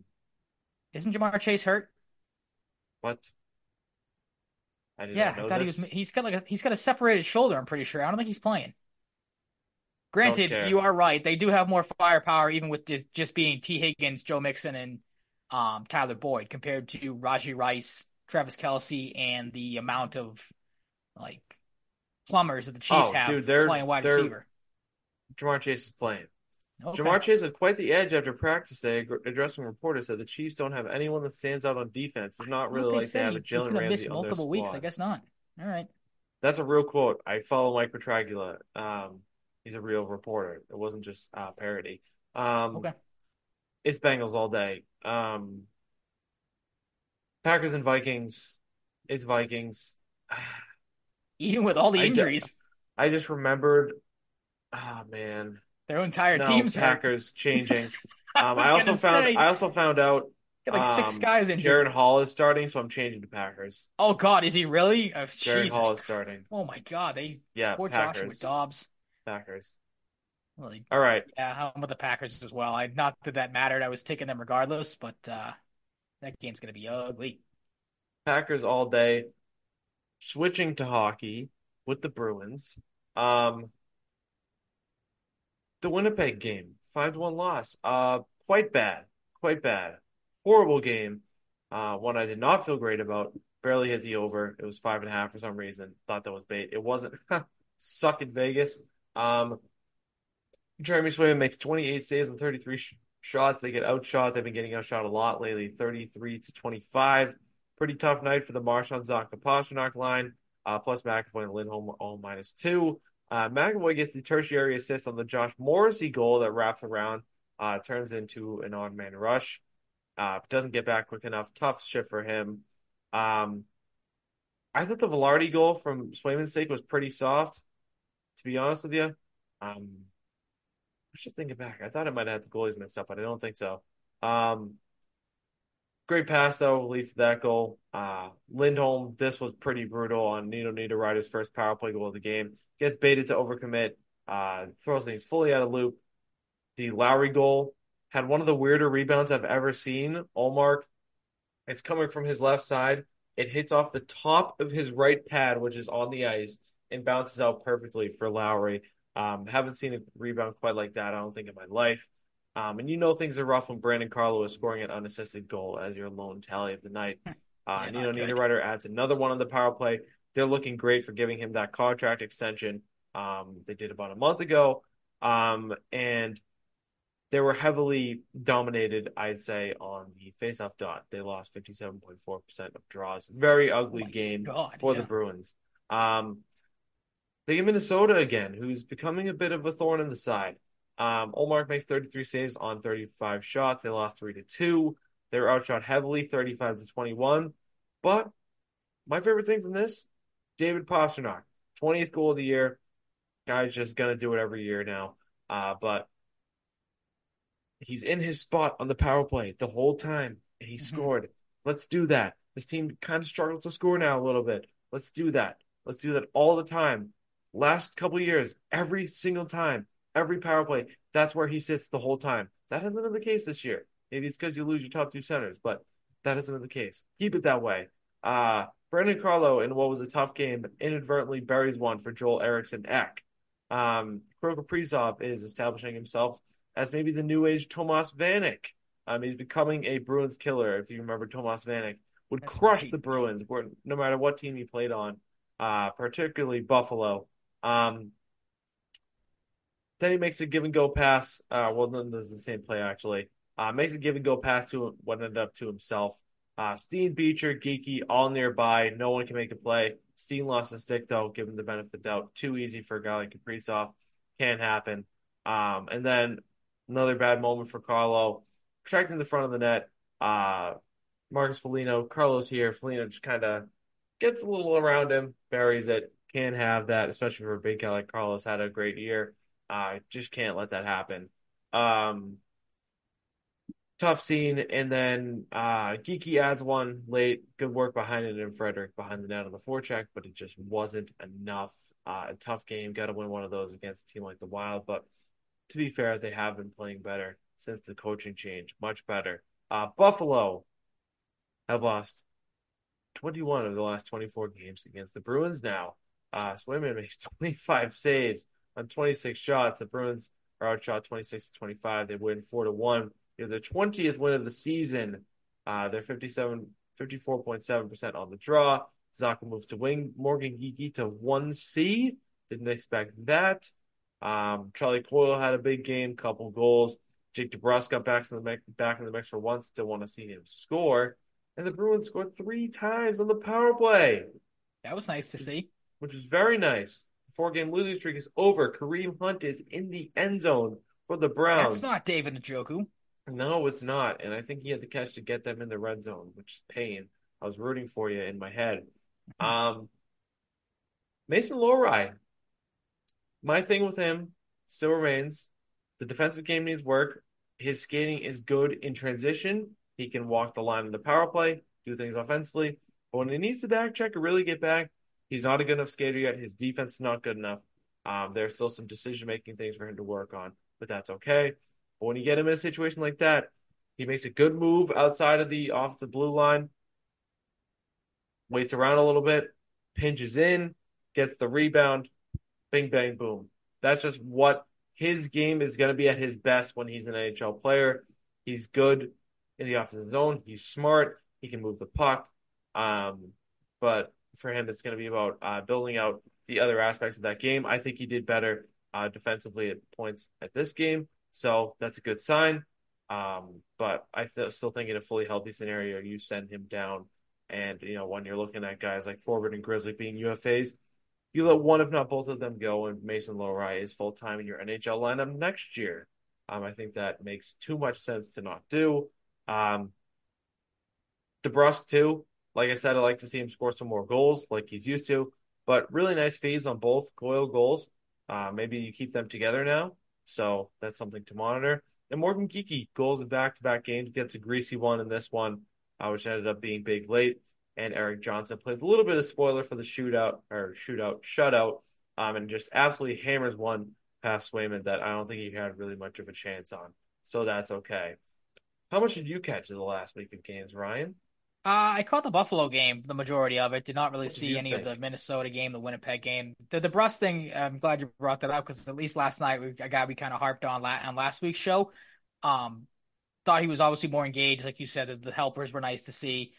Good to have Coyle get going a little bit more of late because it's a guy, obviously, I feel like, outside of Pasternak, Coyle's a guy you should be leaning on, should be producing, and he has been for the most part this year. But good to see him step back up. And then Geeky's been the interesting one, a guy that I feel like has kind of been under the radar this year. Obviously not the biggest of name, but to see him, step up in the lineup and, get a chance and play pretty well of late, that's good to see because, again, it's mainly been Pasternak as your scoring of late, so you're going to need other guys to step up, and to see Geeky do that's been good. And just, too, again, watching the majority of this game, it just looked like and felt like they got out of the gate faster in this one, which was good to see because I feel like and some of the games that too. and some of the games I had been able to catch, Super sluggish starts, getting outshot, outworked. Like you said, the Winnipeg game, they lose more than half of their face-offs that they were in, so that's obviously not a recipe for success. It's Buffalo, so maybe you take it with a grain of salt because, like you said, the Bruins have had such a dominating performance against them time after time. But it is a step in the right direction nonetheless. Like, you need to see a performance like this, and it seemed like everything was pretty much clicking in this game, which was good. Yeah, and shout out to my buddy Ryan Berry, who was in the chat talking about Geeky earlier.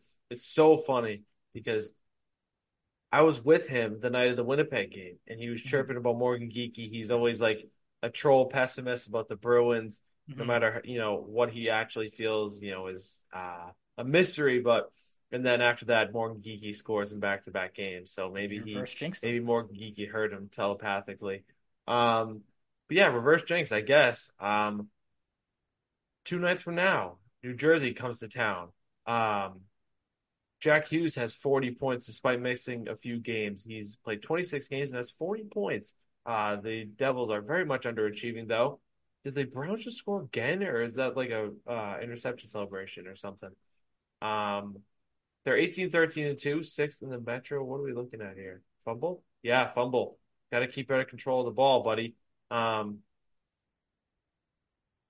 are good. Like, they're good, but they're not good. They're good on paper, but they're not good in terms of execution. I think they need to add a goalie. I'm looking at John Gibson eventually for them to make this blockbuster trade. They've got that $9 million from Dougie Hamilton. Money. That'd be a lot of money. He's on long-term IR, I think, till playoffs at this point. That gives them a lot to work with, and I think you'd be stupid to not add a guy like John Gibson with how bad the Ducks have been. He's wanted out at times, I feel like, past couple of years. They won their last 2, though, so maybe they come in a little hot, give you a game. Maybe they start getting things going, get back into the playoffs. Detroit, though, brother, they started hot. They're 16-15-4 now. They're 4th in the Atlantic. Alex DeBrincat paces them in scoring with 34 points in 35 games. They've lost their last 2 and 8 of their last 10. Pretty rough. Ever since they went to, I believe, they were in the Swedish series. I feel like it's been kind of rough since then. I don't know what happened when they went over to Stockholm, I believe it was. They need to figure it out, though, because this is a team that has a lot of pressure, especially with that hot start, to get back into the playoffs. Then you got Columbus, who sucks ass. They did beat New Jersey, who also kind of sucks, but, you're playing them. It's a little relevant. They're 11-18-7. Zach Werenski with 1 goal and 24 assists is their leading scorer in 34 games. And they've lost 3 straight and 7 of their last 10. At this point, man, with how dysfunctional they've been, they got a guy like Justin Danforth, who's a good player, but he's on their first line. They don't have enough depth. At this point, if you're the Blue Jackets, you need another blue chip top forward prospect. At this point, you got to hope to be bad. Maybe getting that run from Mac and Celebrini, who had 5 points yesterday for Team Canada in the World Juniors as a 17-year-old at BU as well. Very good. World Juniors, by the way, crushing it from the sportsbook side of things. Loving the tournament this year. Not going to get into a spiel, though. But it's been very fun. Then get Pittsburgh to cap off what's a pretty winnable stretch of games. Stretch I hope they go 3-1 at least on. The Penguins are getting production from their top guys, but their defense is just not good enough. Believe it or not, adding a guy that doesn't play defense despite scoring 100 points last year doesn't necessarily help your bottom line when your defense isn't as strong, super strong to begin with. But it is what it is. I think it's the end of the era for the Pittsburgh Penguins. Certainly feels that way for a decent amount. Like we talked about it, I think last week, bringing up Ovechkin. Like I feel like it's starting to feel like that for a lot of these older guys. Ovi's dropping off. Yeah. Crosby's still phenomenal. What Crosby's drop off? Yeah. Crosby is playing his balls off. Still phenomenal, but Ovi has dropped significantly. And Nicholas Backstrom, I don't think will play another game due to his complications with his hip injury. And Evgeny Kuznetsov sucks. And he's going to get traded this offseason. Good luck. He makes too much money to make it that for an easy trade. Jake Gensel is pacing them on the score sheet. 33 games played, 38 points. Defense and the depth is pretty bad. Goaltending has honestly been not terrible. I think you'll take what you've gotten from Tristan Jarry after giving him that extension. But there are areas of improvement. I don't know if they're going to be able to do enough through the course of the season to return to the playoffs after that absence last year. I think it might be over for the Penguins, but they still have enough core talent to, with the right moves, if they were to miss the playoffs this year, to get back next year. But right now, I'm not feeling great about the Penguins. Do you have any expectations for the upcoming week? Because I think they have a winnable stretch ahead. Yeah, I was just going to echo that a decent amount of winnable games on here. You prefer, like you said, for them to go 3-1. That would be obviously successful. But that's kind of the same thing I said about the Buffalo game. Just like continue to do that. Continue to get off to fast starts. Don't be playing from behind or have to play catch up, because that's obviously when they have seemingly struggled this year. The defense in front of the goalies at least Swayman the other night, last night was better than it has been. So keep that up. Yeah, Swayman did get a lot of goal support going into the last. He did, yeah, either. That's true too. I think Kevin Paul Dupont said he had like 1 or 2 goals scored for him in like his previous 3 starts. So that's not going nice to get him 4 for once. Mm-hmm. Yeah, so just it's easier to say than it is to do it, but all the good things that you did in the Buffalo game, just try to continue that moving forward, because that's obviously, I feel like, what this team is more capable of doing than they have been over the last stretch or so. Agreed, good buddy. Excuse me again. On to some MLB stuff to wrap up the show. Yamamoto, a little bit out of the news cycle at this point, but we should give our reactions to one of the bigger signings of the offseason. Yamamoto joins his Japanese buddy Shohei Ohtani in LA, and I gotta say I'm a little surprised. Like, I was kind of ready to wait this out a little longer with the rumors that he might wait until the new year, but that wasn't the case. He makes his decision. He's going to the Dodgers, $325 million. I think I saw somewhere he makes less annually than Chris Sale. That's probably the 27 point, whatever it is, 08, I think, and change. That, not surprising. Look, losing him to the Dodgers but was somewhat expected, given Shohei's presence. Dodgers very good, big market. They always spend money. But to see that, it aggravates you. Was a punch in the chest. Yep. A punch in the chest. I'm glad you brought up the timing of it, because I was with you. Like, everything, that's kind of where I'm at too. I'm so glad this is over now, because I was so sick and tired by the end of it, of hearing all the bogus rumors about, this guy's having a rented out this sushi restaurant for that was 20 so people. Funny. It was funny, but that was fake. You could tell that this guy's he's on a plane. That was the Ohtani stuff. But I'm so glad this is all over and done with. But the timing of it was weird, because I think it came out it was Friday night out of literally nowhere, like 7 o'clock, 8 o'clock, might have been later at night. Just, he's signing with the Dodgers out of nowhere. You, I think, had it on Thursday. The report was it was the Yankees, right? It was, what was the one you read on air that you thought it was maybe? Oh, yeah, that was one of Pat McAfee's guys. I just kind of threw it out there because it was topical. And if if he ended up signing with the Yankees, it's relevant. But, put it out there as like a grain of salt type of things. And the Browns are in the end zone again. Who scored? I'm telling you, the Browns. Who is it? They didn't even show. Is it my big tight end? The name on the little graphic. It's probably not Njoku then. It looks like 33. That's not Njoku. Who's 33? That's not like Pierre Strong. Is that a defensive player? Who the hell is that? Is that Pierre Strong? Is that what number he wears? What a guess. It's a potential running back number. I have no idea who that is. Let's get back to the baseball. Sorry, my dad just texted me saying I should have put $100 on the Pistons. That would have that's just idiotic. He would have made a lot of money right now, but because the Celtics are down 17 to the Pistons. They're down 17 to the Pistons? Yep, they were down 19 going into halftime. Oh, brother. Yeah, they're bricking threes again left and right. It's not fun to watch. I have it on in the background here, but I would not have lit $100 on fire. I'll check to on the see Pistons who before this game. Scored real quick. It looks like. Was I right? Was it Pierre Strong? Not that it matters if it's not in a record like immediately recognizable. It's a joke. It's not that big of a deal.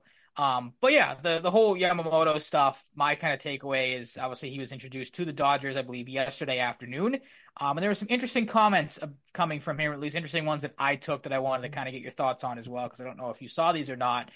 You brought it up that he did join his Oh my God, team Njoku has 113 yards. Sorry to interrupt. no touchdown. That's he's kicking the ball. So sick that he could have done that last week and hit up 448.5. That's oh, right, it looks like yeah. Jerome Ford has No, two touchdowns? never mind. I misread. Right. Jump on the gun. I thought he had a rushing touchdown for his first one. Then I saw receiving as well. So I No, thought it's he a might have got a touchdown second nonetheless, one. so it works. But yeah, I don't know who scored that last touchdown, to be honest with It's you. all right. We'll figure it out later. We'll figure it out in post. Yeah, you mentioned that he signed with his teammate in Shohei Ohtani. He was actually asked about that, signing with the Dodgers and signing with Ohtani, and how much of an influence Shohei Ohtani had on his decision. And through his translator, I thought he gave an interesting comment where Yamamoto went on to say, quote, "I wouldn't say he was the sole reason in deciding to come here, and if he went somewhere else, I probably would have still ended up with LA." Yamamoto also went on to say, quote, "Winning now and winning into the future was probably the most important thing to making this decision." And then his other quote was, "Through my talks with the front office, it was really clear that they wanted to win." Again, focusing on that win aspect and win now in the future. On top of that, the fact that Shohei was doing that, talking about his deferrals, of course, also signaled that it wasn't just the front office. It was also the players that bought into the winning atmosphere that really resonated with me. This was an interesting comment from Yamamoto's agent. This is from Dylan Hernandez of the LA Times on Twitter, saying, quote, "Yoshinobu Yamamoto's agent, Joe Wolf, said he thought that San Francisco really reminded him of Osaka and thought it was a beautiful city. If the Dodgers had not been pursuing him, there was a good chance San Francisco would have been his destination. Not Giants. LA, not Giants. New York, not the Mets." Comparison that might be the first time ever. Like I might have mentioned this to you last week on the show. Mm-hmm. Maybe I did, maybe I didn't. I mentioned this to someone. The Carolina Hurricanes are in on a score every year. Alex DeBrincat, Timo Meyer, Matthew Tkachuk. They always miss always out. fall short. That is the fall MO short. on the Giants. That's the Giants. Yep. But yeah, not great. There are a couple of takeaways that relate to not obviously relate to the Red Sox, but to me, I want to play them to the Red Sox because these comments and the destination of choosing for Yamamoto, if it wasn't the Dodgers, it would be San Francisco.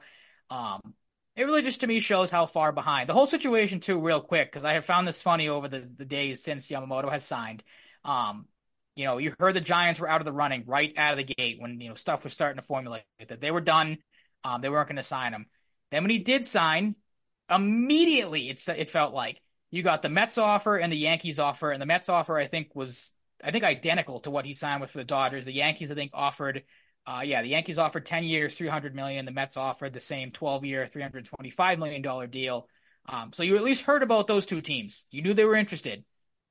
Mike, have we heard anything at all related to an offer that the Red Sox may put out there, what their number might have been? We obviously knew they had a meeting with him.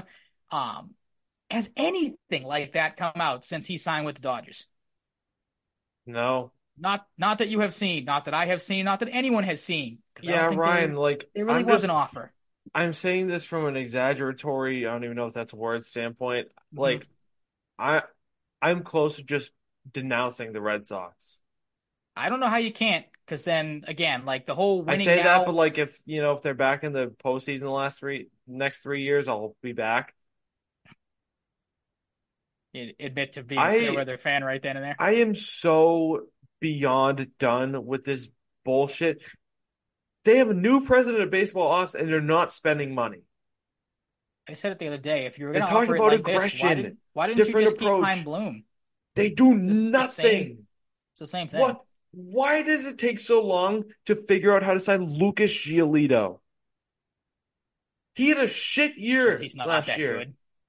He had a shit year last year, and he's one of the bigger names because there's not a lot left. Mm-hmm. Blake Snell, I get it. Blake Snell's that's the get problem. A lot of there money. Are still a Jordan lot left. Montgomery is going to get a lot of money. I don't think, unless I'm missing something, Lucas Giolito is not going to break the bank. A lot of money at all. Maybe they're trying to get Snell or Montgomery, and it's taking some time. But my God, the fact that they have done nothing. Even in the last couple of days, we've heard of Teoscar Hernandez following fucking Red Sox, following fucking accounts, looking for a 3-4 year deal. A guy you could actually spend some money on. I don't want to give him that many years, and that hasn't happened. You got to pay for talent. They don't know that, but you have to do it, and it's pretty obvious. God. No, but that real quick In back Boston, this can't happen. In a different market, it can. In Boston, it can. It just That's can't. what I was going to say. The whole Yamamoto stuff, from the fact that you have not heard a legitimate Red Sox offer, rumor, whatever you want to call it, the fact that, not that he did this to spite any of the other teams, but Yamamoto mentions that, winning now is important for me, winning in the future. So we have built a sustainable baseball team. The front office is really clear that they want to win now and in the future. To me, everyone has said this, or multiple people have said this at the Boston Red Sox or the Boston Red Sox by name. They don't act like a big market team. We've talked about it before. I have fully convinced myself now, after seeing all this and hearing all this and, not seeing the reports or anything about the Red Sox, an offer or anything. Maybe I'm blowing that out of the water, but I don't think so. I have fully convinced myself they were never really in on this guy. It was just smoke and mirrors. Hey, we'll throw our name into the hat and see if, maybe for whatever reason he chooses us. Oh, they gave him a $300 million offer. Mm-hmm. The big thing, too, is not that they've never not spent. The Dodgers have been good for a while, and they always do something. They always at least have tried to do something, like to show that, hey, we want to win. We want to, it might not be the best decision, quiet. But they're never quiet. Nope, they operate like not maybe to the level of the Dodgers at times. Like the Sox kind of used to be like that. Mm-hmm. Well, no, I had this argument with my grandfather and my dad at Christmas Eve because they're in the realm, like I feel like a lot of people are, so I'm not just going to knock them and throw them under the bus of like, oh, that's ridiculous that the Dodgers have spent $1 billion on these two players. That's insane. And my argument was, hey, if you're a Dodgers fan, do you really care? John Henry has enough money to stack up. Yeah. Do you really care that the Dodgers spent $1 million? Like, yeah, I'm sure people will probably be upset that ticket prices are probably going to go up for the Dodgers and everything. But hey, it's a big market team that's operating like a big market team, LA. And they want to win. Like LA is. It's mind-blowing to me. And you mentioned, obviously, I don't hate the player. He'll fit this lineup in Teoscar Hernandez, but I find it so funny that the Red Sox miss out on a pitcher. You need starting pitching. And the first guy they transition to is, hey, we'll get a power bat. It's okay. We'll fill our void that way. You know what? I'm expecting them to miss out on Teoscar Hernandez, too, because I have no faith. If there's a guy to have a lot of faith in right now, it's him. Mm-hmm. But I'm kind of more so leaning towards, at the same time, if this makes any sense, of them missing out somehow to him on the Angels. Yep. Well, if you read into some of these, seem to be the biggest team. Yeah, and they can use any help. Mm-hmm. But yeah, I mean, Connor Ryan of Boston.com, I saw he had an article talking about this, and like I said, there are some comments in it that the Red Sox are interested in Teoscar Hernandez, but they haven't approached him. This was first one was, quote, in the latest piece from the Boston Globe's Alex Spear, reported the Red Sox have, quote, been discussing potential contract parameters with 31-year-old Teoscar Hernandez. Spear added that even though a formal offer has not been put on the table as of this weekend, Boston has ramped up its communication with Hernandez in his camp after the Red Sox came up short in the Yoshinobu Yamamoto sweepstakes. In this on Wednesday afternoon, Mass Labs Chris Cotillo added on X that Boston remains, quote, among the most aggressive suitors for Hernandez, adding that the slugger has a, quote unquote, handful of teams interested in him. As you mentioned, one of those teams is the Angels, who, after losing Shohei Ohtani, needs some sort of thump in that lineup. I just find it funny that, again, they're interested in him, but no discussion has been made. No contract has been put out there for him. I feel like with every one of these free agents with the Red Sox we talk about, it's just kind of like a filling out process. Like, hey, we'd really like to come play for us. What do you think? Would you like to come here? Like, if you were really in on this guy, you even the slightest doubt or whatever? No, yeah, we're good. We'll let you go. Yeah, see you later. Like, if you're really in on this guy, again, like you said, you've done nothing this offseason except make a couple of trades here and there, bring in some, again, reclamation projects. I don't hate the Tyler O'Neill move, but it's a move that's not going to move the needle for you or put you over the top. This one really isn't either. It's another bat when you need 2 to 3 arms still. Like, you need pitching. And again, I find it so funny that, hey, the fact that they've done nothing in the pitching department besides signing Cooper Criswell and adding some fucking guy from the Mariners and whoever the guy, Yankee prospects, the Yankee guy, who the one guy who's gonna probably be on the team. Isert, or whatever his name is.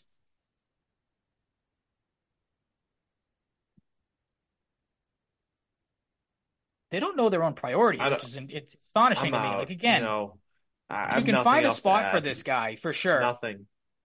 like I don't get again where the mindset is. Like again, he'll help the lineup. He's a good bat to have. He rakes at Fenway Park. The other part of that Connor Ryan article was the other quote was Hernandez has averaged 33 homers per 162 games since 2019. While his .606 slugging percentage at Fenway Park ranks 13th all time among qualified batters, minimum of 100 plate appearances, of course. So it's a guy that will fit your lineup and will be pretty well.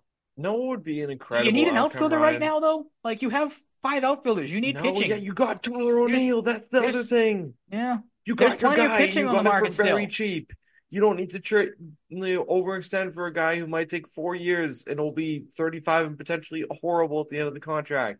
He's another guy that'll turn into a DH at that point. The funniest thing, Ryan, no matter what they do, is that they miss the playoffs and somehow lose the lottery. Like they're like pretty bad.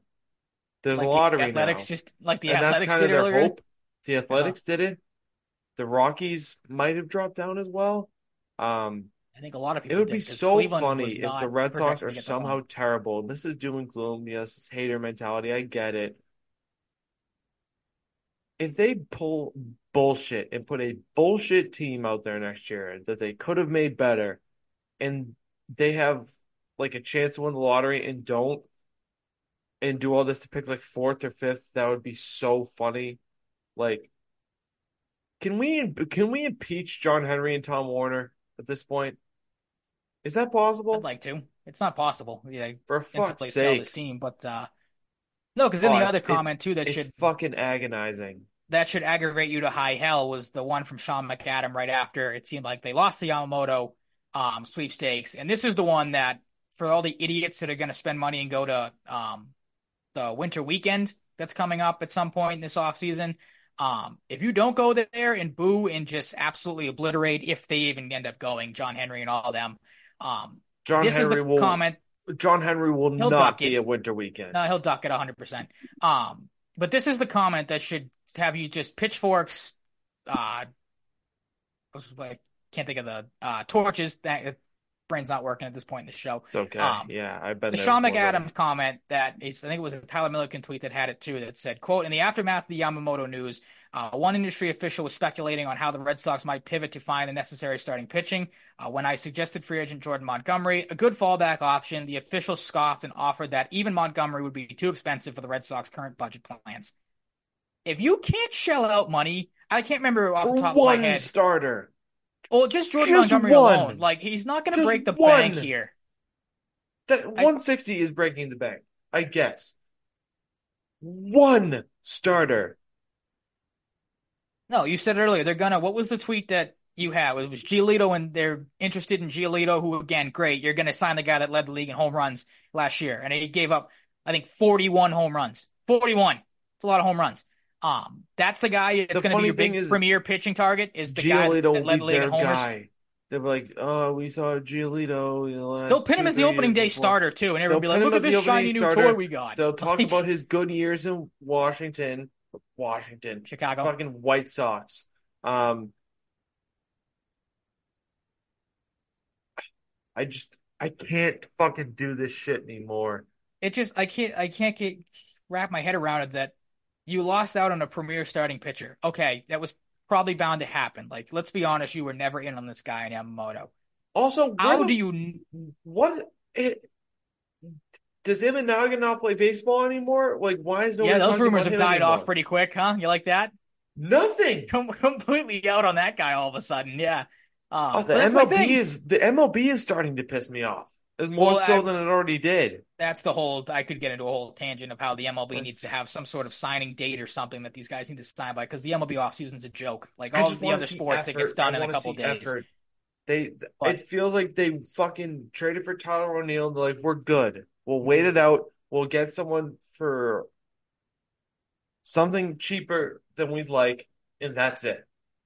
We'll fucking finish 4th or 5th. We'll sniff the playoffs. Like, I don't care if you miss the playoffs next year. Just show some fucking effort for a team that's won so much. Effort costs too much money. So much. They've won 3 times in this decade. That's very hard to do. Mm-hmm. Show some fucking effort. They're not only they won 3 times, they've They're 3-0 in World Series.